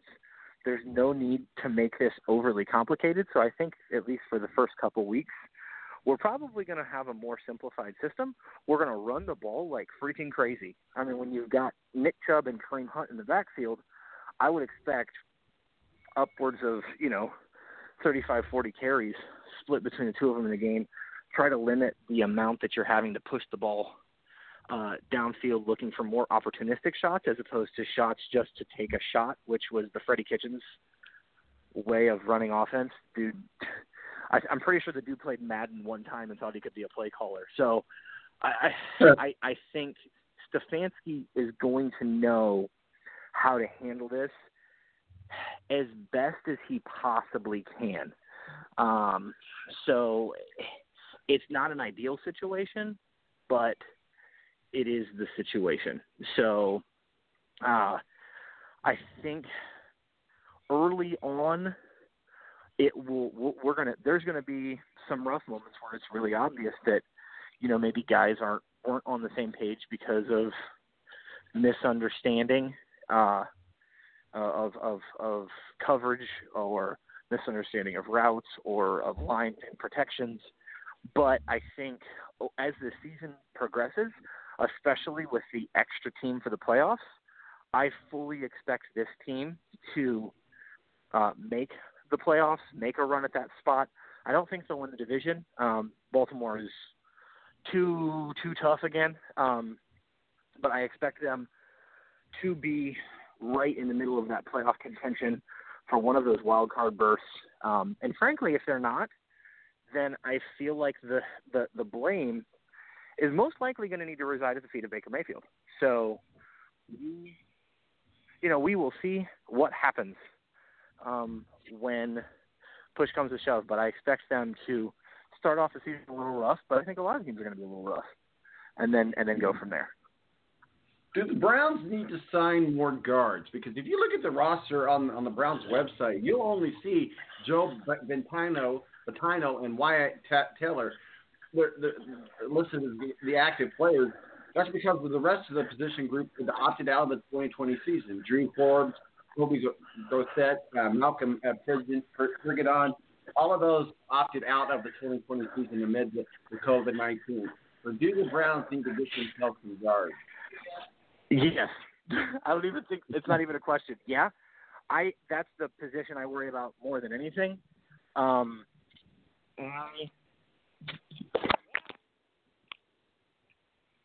Sorry, Tom, I dropped my phone. Okay. I was like, what happened? That is 100% the position that I worry about. So, the short answer is yes. The long answer is yes, and they need to do it as soon as possible. Because you have 4 solid linemen, but the right guard position is completely open, and we have one that can fill the slot because Bitonio is, an all-pro left guard. So, I don't know. It's got to happen. We got to do something soon. So Austin Hooper got himself in a little bit of a pickle because he kind of took a jab on an NFL interview against Jason Witten. He basically said that Jason Witten was a rah guy. He wanted all the attention about him, and he is kind of a player that plays by example. But then he backpedaled down a little bit and said that it was just all in sarcasm. What are your thoughts on that? Could you say that one more time? My wife is literally blowing up my phone at the moment. Tom, can I call right back in? I need to make sure nothing's wrong. Yeah, you can call right back in. Okay, thanks. All right, bye-bye. Well, we know who wears the pants in that family. No, I'm just kidding. I know they have a 4-year-old son, so we'll kind of put that on pause here, and we'll see if everything's okay and he can call back in. And if he doesn't call back in before the end of the show, I'll follow up with him offline and make sure that everything's okay. So we were just talking a little bit about this sarcastic statement that Austin Hooper made toward Jason Witten, and certainly how social media gets these days and how things get all bent out of shape. As we do get ready to go into the NFL, we're going to be talking with Ed Kracz here in about 5 minutes, a beat writer for the Philadelphia Eagles at SI.com. As we break camp, and certainly talking about all the safety precautions that are in place. And this is going to be a real big test because certainly other sports have contact in them, but there's no contact like that of the NFL. And I think we have Adam back with us. Adam, everything okay? Yeah, everything's fine. Somebody showed up at our house asking some questions, and my wife was confused. But we're all good. Yeah. She didn't know if I sent them. Is a police detective showing back up at your house again, man? I thought you had all that resolved. Oh, goodness. I'm just kidding. So I was just, I was just talking with you right when you had to cut off there. Was Austin Hooper recently kind of gave a sarcastic jab toward Jason Witten in an NFL interview. He basically said that he's never really been a rah guy, I just kind of like to lead by example, and if people have questions, I'll answer them. I'm an open book. I don't try to hoard information. I don't like doing the whole Jason Witten deal where it's me versus everyone else in the tight end room. He said it was just sarcasm, but he got a lot of heat from that comment. Yeah, Jason Witten has a lot of fans in the NFL, but there's also a lot of people that know that Jason Witten, for big chunks of his career, was out for Jason Witten. I mean, we saw that when Des Bryant, even in the Cowboys locker room, talked about how Romo would incessantly go to Witten even if Witten wasn't open. Jason Witten was force-fed in that offense so often because Romo was his buddy, and Romo wanted to get him numbers. Do I think that Witten is a good tight end? Yeah, but do I feel like that for the sake of making him happy, it probably cost the Cowboys victories? Yes, because at the time, Des Bryant was one of the best wide receivers in the league. And you're throwing to a tight end who has good hands but is not fast 15, 16 times a game. So he's not wrong, but I mean, I think it's one of those things where Hooper's just trying to say, like, look, I'm gonna do my best. I'm gonna lead on the field, but I'm not gonna basically promote myself because a lot of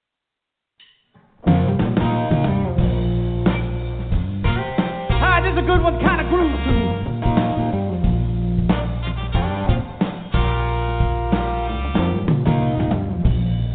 Oh, this poor lonely heart,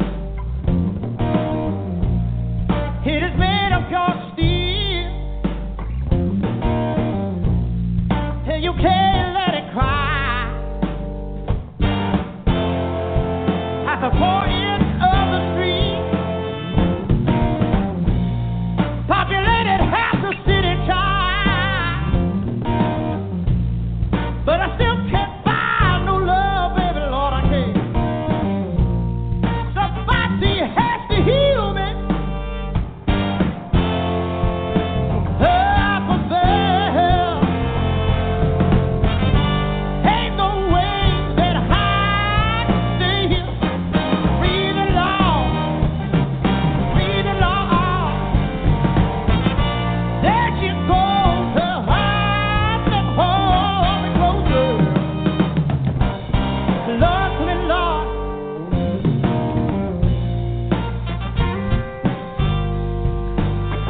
Man, I love hearing those horns.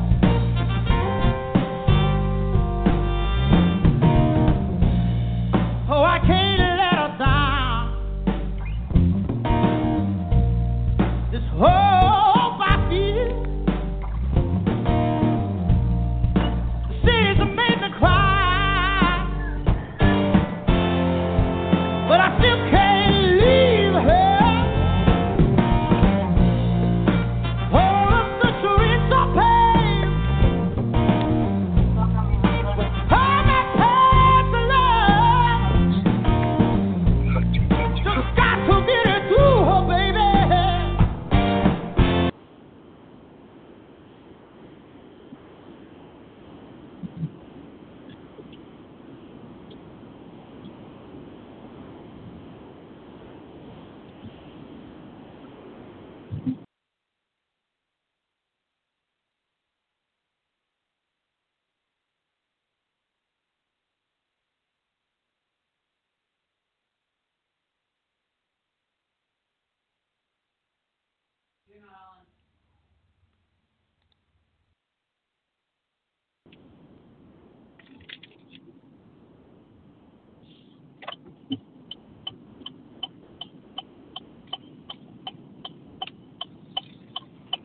Hello, Adam. Can you hear us? Yep, I'm here. All right, you're back. All right, I appreciate that. This time it was on me. I have no idea what happened. Gremlins in the board. So go ahead and finish your comment there, sir. I did not mean to cut you off. Oh, no problem. I was just saying, yeah, I mean, Witten does have a reputation of being kind of about Jason Witten. Des Bryant and other receivers in the Dallas Cowboys locker room accused him of that, and everybody ran to Witten's side because Bryant was the quote unquote troubled wide receiver.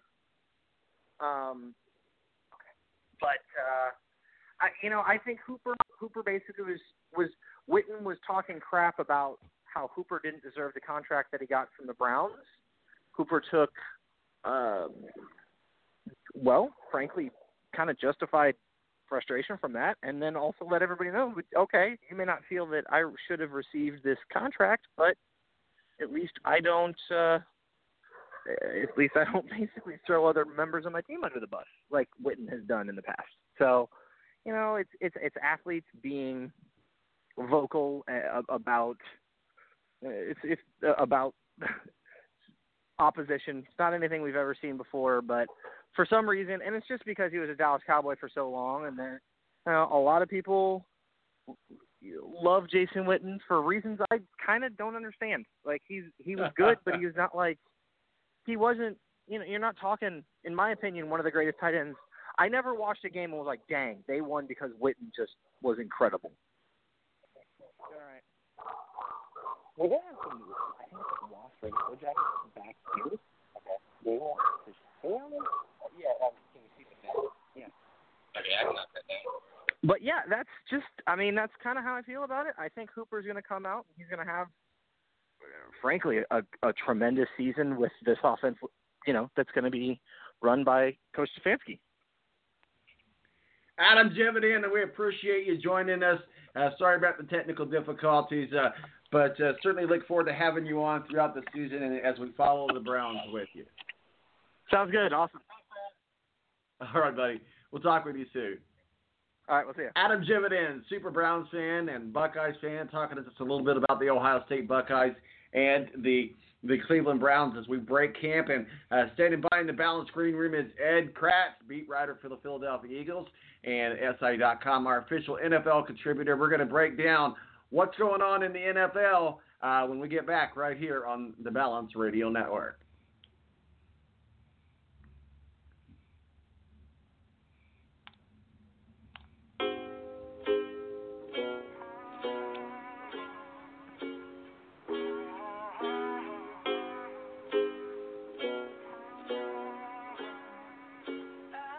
Yeah, I'm gonna take my horse to the old town road. I'm gonna ride till I can't no. The Air National Guard is a reserve component of the United States Air Force and serves alongside active duty Air Force members in times of a national crisis. In addition, the Air Guard serves the state and local community in a wide range of capacities. The reason people join the Air Guard is as diverse as our members and includes such reasons as a deep desire to serve their country, money for college, travel, new job skills, and the pride that goes along with belonging to the greatest military organization in the world. I joined because I felt a calling to serve my country, but I didn't want to be far away from my family, so the Indiana Air National Guard was a perfect fit for me. With over 95 different career opportunities to choose from and 100% paid college tuition to any state-funded college, why not give us a call? Call 1-800-841-3103 or visit online at goang.com to find out more. Again, that's 1-800-841-3103. The Air National Guard, guarding America, defending freedom. I can't believe it. I've been playing 4-on-4 with a barbershop quartet. Pass the ball, pass the rock. We're open, just pass the ball. Nah, I can't believe how easy it was to save hundreds of dollars on my car insurance with Geico. Yeah.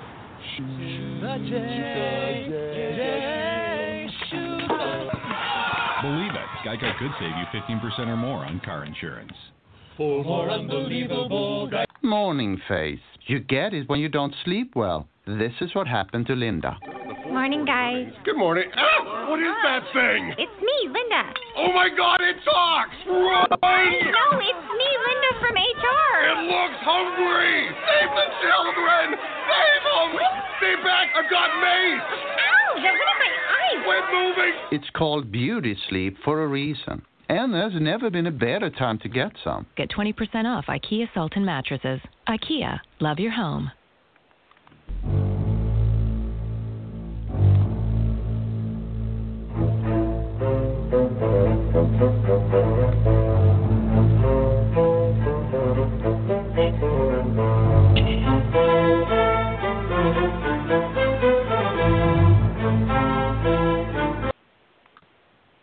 Welcome back to the balance. We're going into the final quarter of the show today. Thank you to Mo for the sports show. Excuse me for joining us and helping us kick things off as we talk about sports coming back. And even though it's kind of the shadow of this pandemic that's going on, and then of course then we had Matthew Embury, WSBT up in South Bend, our official IndyCar. He's talking about that very disappointing news coming out of the Indianapolis Motor Speedway this week, and that there will be no fans allowed in the Indianapolis 500 this year. That's never happened before. So that's crazy. It was either that or cancel, and obviously when they weren't going to cancel the Indianapolis 500. So big disappointment on that front. Then helping us break down some NASCAR. Certainly we got a doubleheader races with NASCAR. We got Road America, and then we've got the Cup Series this afternoon in Michigan. Then Adam Jividen, SuperBrowns fan and Ohio State fan, helping us break down some stuff that's going on with Ohio State football, and as they look forward to playing their season and the conference-only schedule, and we'll see how that plays out as well. And now joining us is Ed Kracz, beat writer for the Philadelphia Eagles and SI.com, our official NFL contributor. Ed, how are you, sir? Happy Saturday to you. Hey, happy Saturday, Tom. So I missed Adam Jividen. I'm sure he had Ohio State in the national championship game and the Browns in the Super Bowl, right? Super Bowl. That's right. Going all the way, man. That's what super fans do, baby. The funny thing baby. about it is he has it all mapped out and justified exactly how it's going to happen. So that's the job of any super fan, baby, is to plot out the course to the Super Bowl for your favorite team. That's right. Absolutely. Absolutely. Well, we're getting into the NFL season. Kind of craziness going on. So you cover the Eagles, obviously. So let's talk about them, and we'll kind of talk about some of the other teams in the NFL, how they're handling all this in this kind of new world that we are in. One, are they allowing media into the building there? Talk with us just a little bit about the environment at the NovaCare Center there in Philadelphia. Well, it's sealed off real tight. They're not letting anybody in at this point. I guess, and really there's no point to be there. All these teams now, including the Eagles, are all kind of still in this phase one of training camp, what they're calling it, which is just conditioning, and they're doing hour-long walkthroughs. At least that's what the Eagles are. I'm assuming this is kind of standard practice across the league. That they're doing hour-long walkthroughs, both for the offense and the defense. It's interesting. We talked to Zach Ertz on Friday, the Eagles' very talented tight end, and he said that he hasn't even seen any of the defensive guys yet. I mean, they're all in the same building, but at different times, and they haven't gotten on the field at the same time. So that's kind of weird. I wrote about the camaraderie, how that's affected with, relationships not being able to be forged and chemistry not being able to be built, because really the Eagles are working with two different teams, the offense and then the defense. Now, that might change next week for them and other teams because the helmets are allowed to finally come on, and I think the teams can take the field as one team instead of, in units. And then the following week is when the hitting when the pads is supposed to come on and the hitting is supposed to start. I know the Eagles are going to have 2 live inter-squad scrimmages because there is no preseason games this year. So that's when there might be a loosening and allow reporters into the facility. And then there's still just a certain number of reporters that are allowed in to watch practice. And then afterward, you have to leave right away. You can't linger on the campus to talk to players or go in the locker room. Everything's going to be done by Zoom. So we have no access to the players, but we should begin to start getting a little bit of access to at least watch the practices. We'll see how that goes. And so, are the coaches, refs, are they all going to be required to wear masks during the games, during the practices? What's the requirement on that? Well, the helmet company, Schutt Helmet Company, is making helmets with, the mouth guards. But right now that's optional. It's up to the player. And, again, we talked to Jalen Mills, one of the Eagles D-backs earlier in the week, and he said that he's got a helmet from the company in his locker. He was going to try it out to see if he was able to breathe comfortably, but he wears one of those big pacifier mouthpieces to begin with. But right now there's no mandate or protocol in place that says the players have to wear any type of a face guard. It's up to them. They are being provided with the option to do so, and then it's up to them how, their comfort level and how they feel about it. But, the good news on all of this is that these players across the league, they've been tested daily since they've got to camp, and the positive test rate has been very, very low compared to the, I think there's over 1,200 players on a roster, or more than that, with 90-player rosters. There's over 2,000 players, and I think it's only been a very small percentage that have tested positive. That's good news. Now, once they start playing games, we'll see how that goes. But, the big news in Philly was that the head coach, Doug Peterson, tested positive for I saw that, COVID. yes. Yeah, the second coach only. New Orleans, Sean Payton tested positive, but that was way back in the off season, when this whole outbreak began. But now Peterson tested positive, so he's been away from the facility, and he's kind of doing everything virtually. So that's kind of a change, too, with the Eagles not having their head coach in the facility and kind of running the show. That job has fallen to Deuce Staley, who is their assistant head coach and running backs coach. But Doug has been kind of had a heavy hand in the virtual realm with meetings and kind of outlining what the day is going to look like. But then he cannot execute, the plan that's being handed over to Deuce Staley. So that's kind of another hurdle that the Eagles are kind of up against right now. And Lane Johnson also has tested positive a couple weeks ago. Their Pro Bowl right tackle. So it's going to be an issue. This is going to be a happening every week as we go forward here. But I think, Tom, the season, it's going to start on time. I really do. I think that things have been positively trending toward that. September 10th opener with the Chiefs, and I think it's the Texans, and then the full weekend on September 13th, which is really only a month away. As you look at the calendar here, it's hard to believe, but I think it's going to start on time, and then we're just going to have to see how things go. Players are going to have to really self-quarantine. They're going to have to not do anything stupid. We've seen a couple outbreaks in Major League Baseball with the Marlins first and now the Cardinals. But players really have to kind of monitor themselves and monitor each other on all 32 teams if they want to get a full 16 games in. But I think it's going to start on time, and I'm cautiously optimistic that we're going to have a whole season, a complete season here. Yeah, and I hope that we do. I hope we don't run into a situation that we ran into with the MLB. And certainly my Cardinals have been the source of the latest news, and the Cardinals-Cubs series got canceled for this weekend, and there's just that issue when things start breaking out. And so you wonder once things start going, if how this is going to affect other teams. Because if you get whole teams shut down, or if you get really out of hand, they may have to postpone the season. So hopefully that we can do that. One of the things that I want to talk about is two things here with this COVID. One, what happens with social media, and I'm a big fan of social media. I think you know that, and everybody knows that. I'm a very big proponent of it when used in the right way. But what happened if I don't know if you saw this news story. Kelly Stafford, which is the wife of Matthew Stafford. Matthew Stafford tested positive and then retested again, and it was negative, and retested again, and it was negative. And so they call that something that's called a false positive.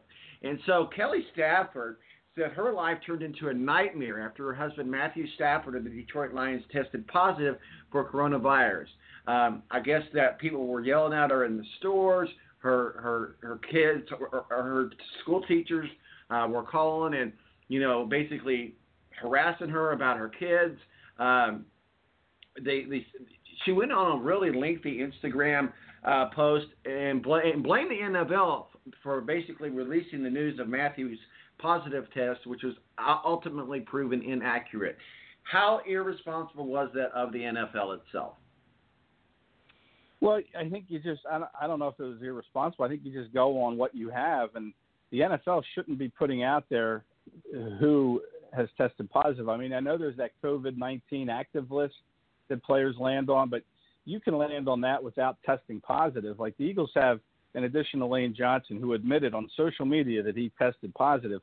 They also put a linebacker, Nathan Gary, on that list, as well as an offensive lineman, Jordan Mailata. But neither of those players came out and said that they tested positive. The other way you can land on that list is if you were exposed to somebody that had the COVID, and that is why you were on that list, just to kind of self-quarantine it to make sure that you don't spread it if you did pick it up. So it would be irresponsible, I guess, if the NFL were to say, oh, Matt Stafford tested positive, and I think there was another quarterback, Gardner Minshew, I think, tested positive. I mean, that's really, we have these HIPAA laws in place. I mean, that's really up to the player to make that decision. And I know as far as the Eagles go, their PR department does not give out any information as to whether or not a player tested positive. So, that's all covered under HIPAA laws. I don't know how that info got out on Stafford, if it was leaked to somebody.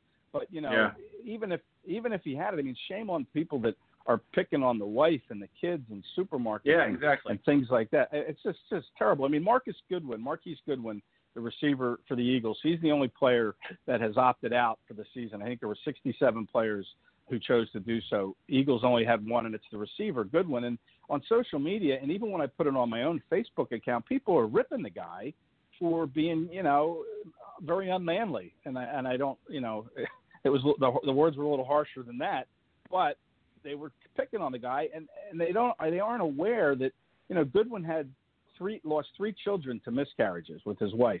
He had a daughter finally back in February, and he just doesn't want anything to happen. He's opting out for family reasons, and people are getting these NFL players are opting out, and even the college players now. I saw Michigan, I think it was a Michigan State offensive lineman opted out, and he was saying on social media, it's going to be a long day for me. I mean, shame on people for picking on others that are making a decision that they have no idea why they're making that decision. And it could be, family reasons, maybe a medical health history, maybe a parent has a compromised immune system. I mean, there's 100 reasons why players are choosing to opt out. And it's not for any one of us to kind of, judge that player harshly for that decision. So here's something what I thought was really irresponsible on a part of an NFL player, which is kind of weird. We can find out from a list of people who tested positive, but we can't find out the name of a player who was extremely irresponsible, who rented out this mansion out in Beverly Hills, an Airbnb mansion, and had a party of almost 1,000 people there to honor an NFL player who had just recently been drafted. We don't know who that player is, and we don't know what team that is. But then there was somebody that was shot there, and they had a big DJ and a dance thing there, and they had somebody shot there. But yet we don't know who that player was, because if we find out who that player is, I think they instantaneously get fired and released from whatever team that they're on. Yeah, probably right. I mean, look at some of the stuff that's broken these last couple of days. Darius Geist, the running back from LSU who went to the Washington Redskins in the draft a couple of years ago. He's charged with something. The Redskins released him. You look at DeAndre Baker, the cornerback of the Giants, who went to Georgia, who is charged with, the armed robberies that happened during the offseason. I mean, this stuff happens, and I would bet that social media being what it is, that name's going to come out, and then we'll see how it's dealt with. But, that's just stupid people doing stupid things is what that is. Exactly. Well, let's get on to some NFL talk here while we've got you for a few more minutes. We'll start back at the Eagles camp there. The Eagles are giving your veteran defensive end, Vinny Curry, another year up to $2 million, depending on if he gets at least 5 sacks or more, which he did last year, was a good re-signing of Vinny Curry. I think it's going to be a good addition or continued player for the Eagles.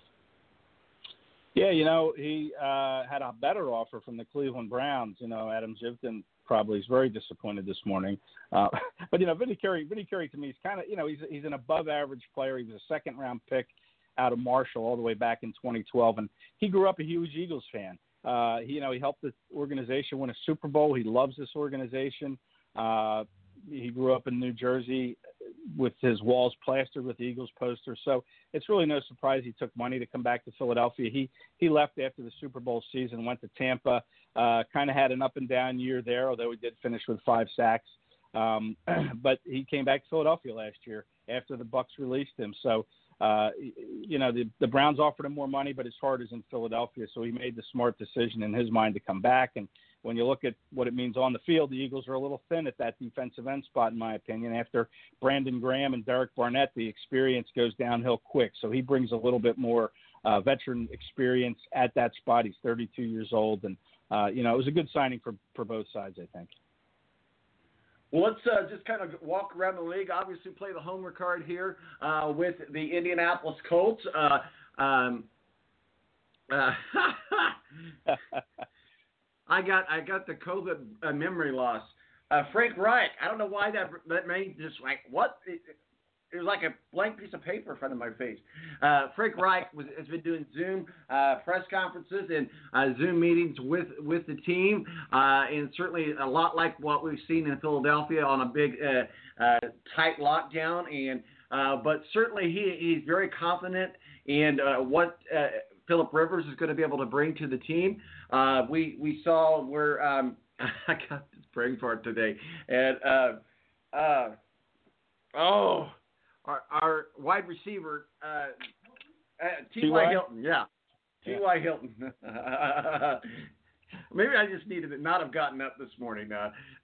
T.Y. Hilton is the only player that we know of right now that's on the opt-out list. What are your thoughts on the Indianapolis Colts, Phillip Rivers, as we get ready for the 2020 season? Yeah, T.Y. Hilton, is he on the opt-out list? Yes. Mm-hmm. He opted out. Yeah. Wow, that's a surprise. I mean, now you're really looking at your draft pick there to kind of come in and play even a larger role. The kid from USC, Pittman, I'm drawing. Michael Pittman. Now you're putting a little bit more pressure on him. But listen, the Colts to me they're going to run the football, and obviously Phillip Rivers probably is still able to make plays with that big arm of his, and they're gonna find other receivers to fill in. An NFL team, as we all know, it's not just the one player. It's you got 11 guys out there on the field at the same time. So the Colts will be fine. If I'm you and other Colts fans, I trust in Frank Reich and what he's able to kind of put together personnel wise. I like the fact that they have a very strong offensive line that's going to be able to open holes in the run game and be able to protect Rivers. Hilton, it's a loss, but I think the Colts will be able to overcome that. But it does put a little more pressure on Pittman, and you hope he doesn't feel that. He's already feeling pressure to live up to his status as a second-round pick, and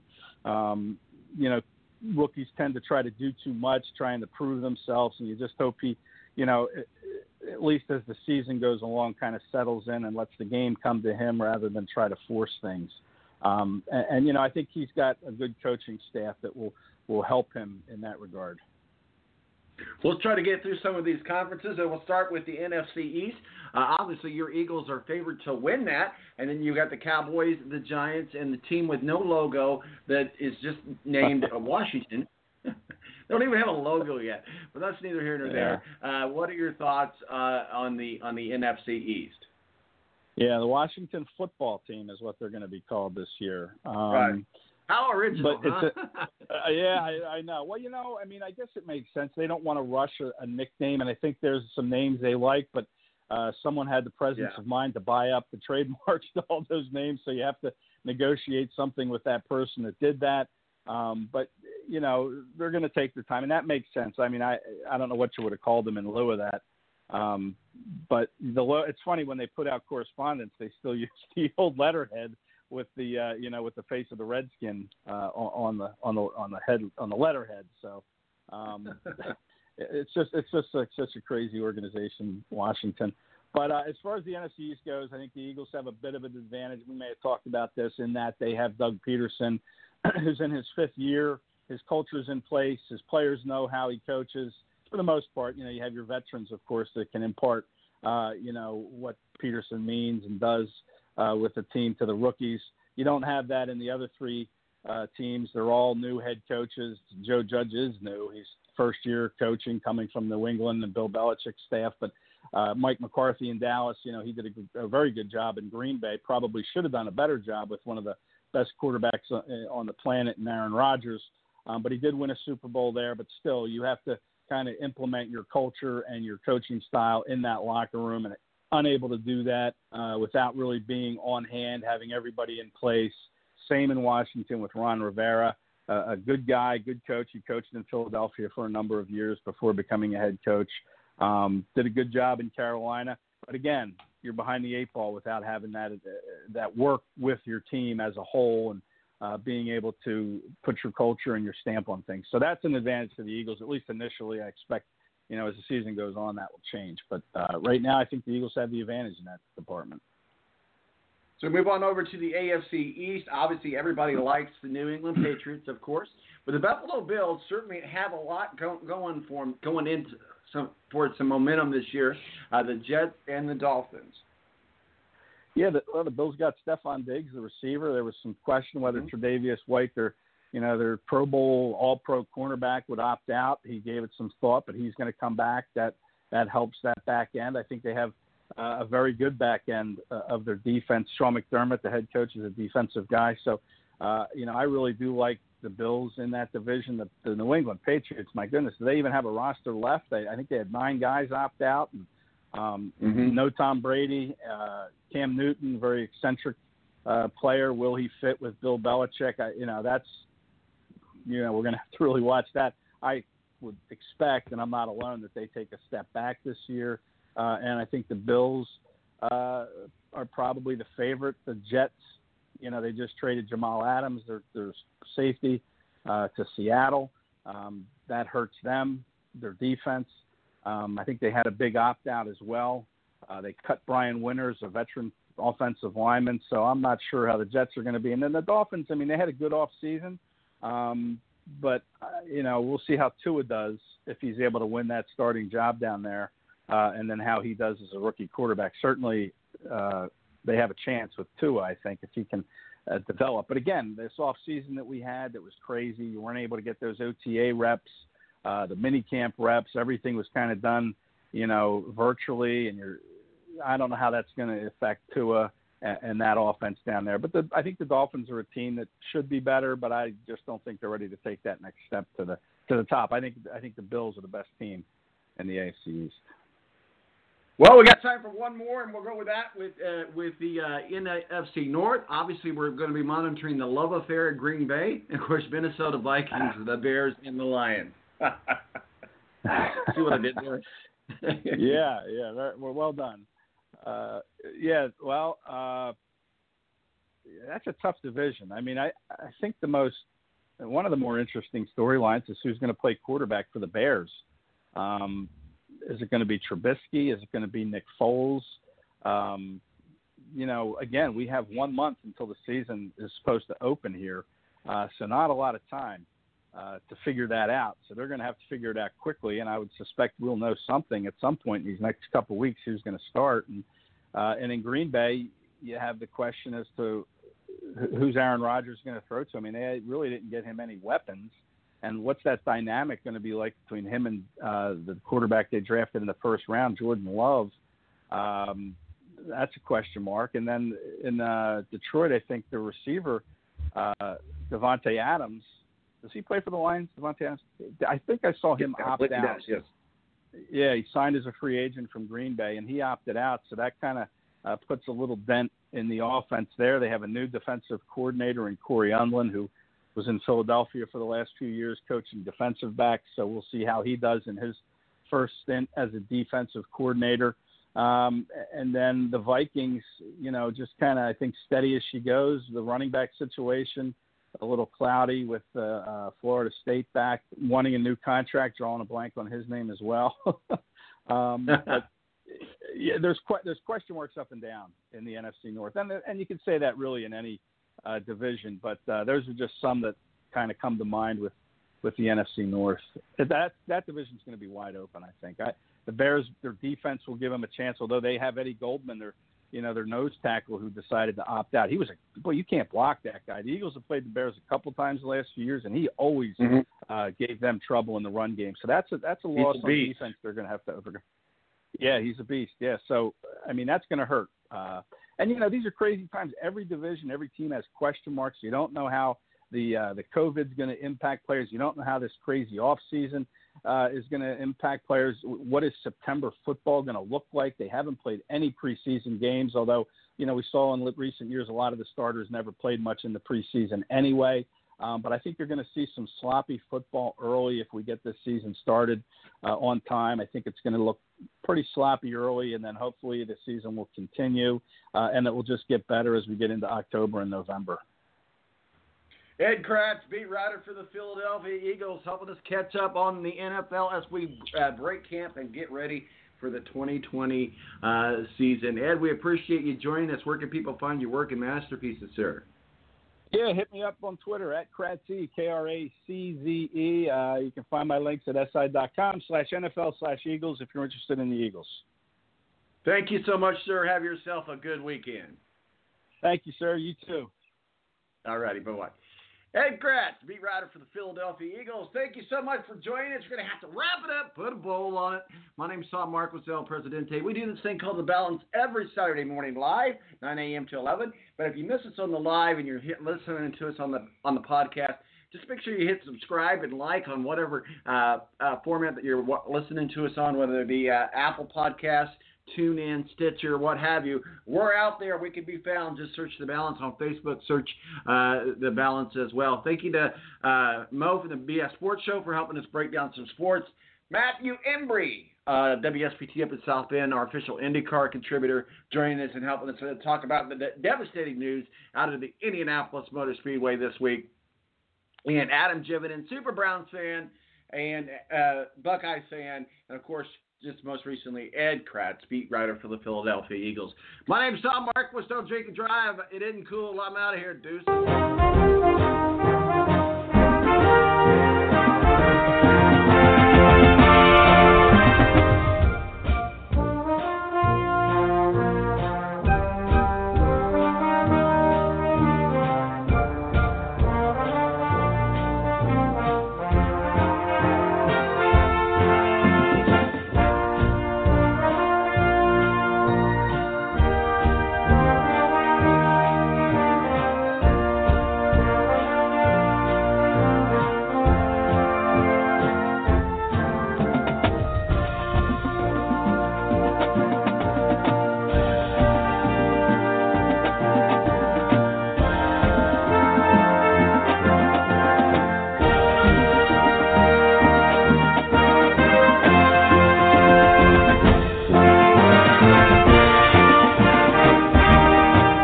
Join us next week for The Balance. In the meantime, check us out on Twitter, T-Balance, or Facebook, The Balance, or online at www.thebalanceonline.com.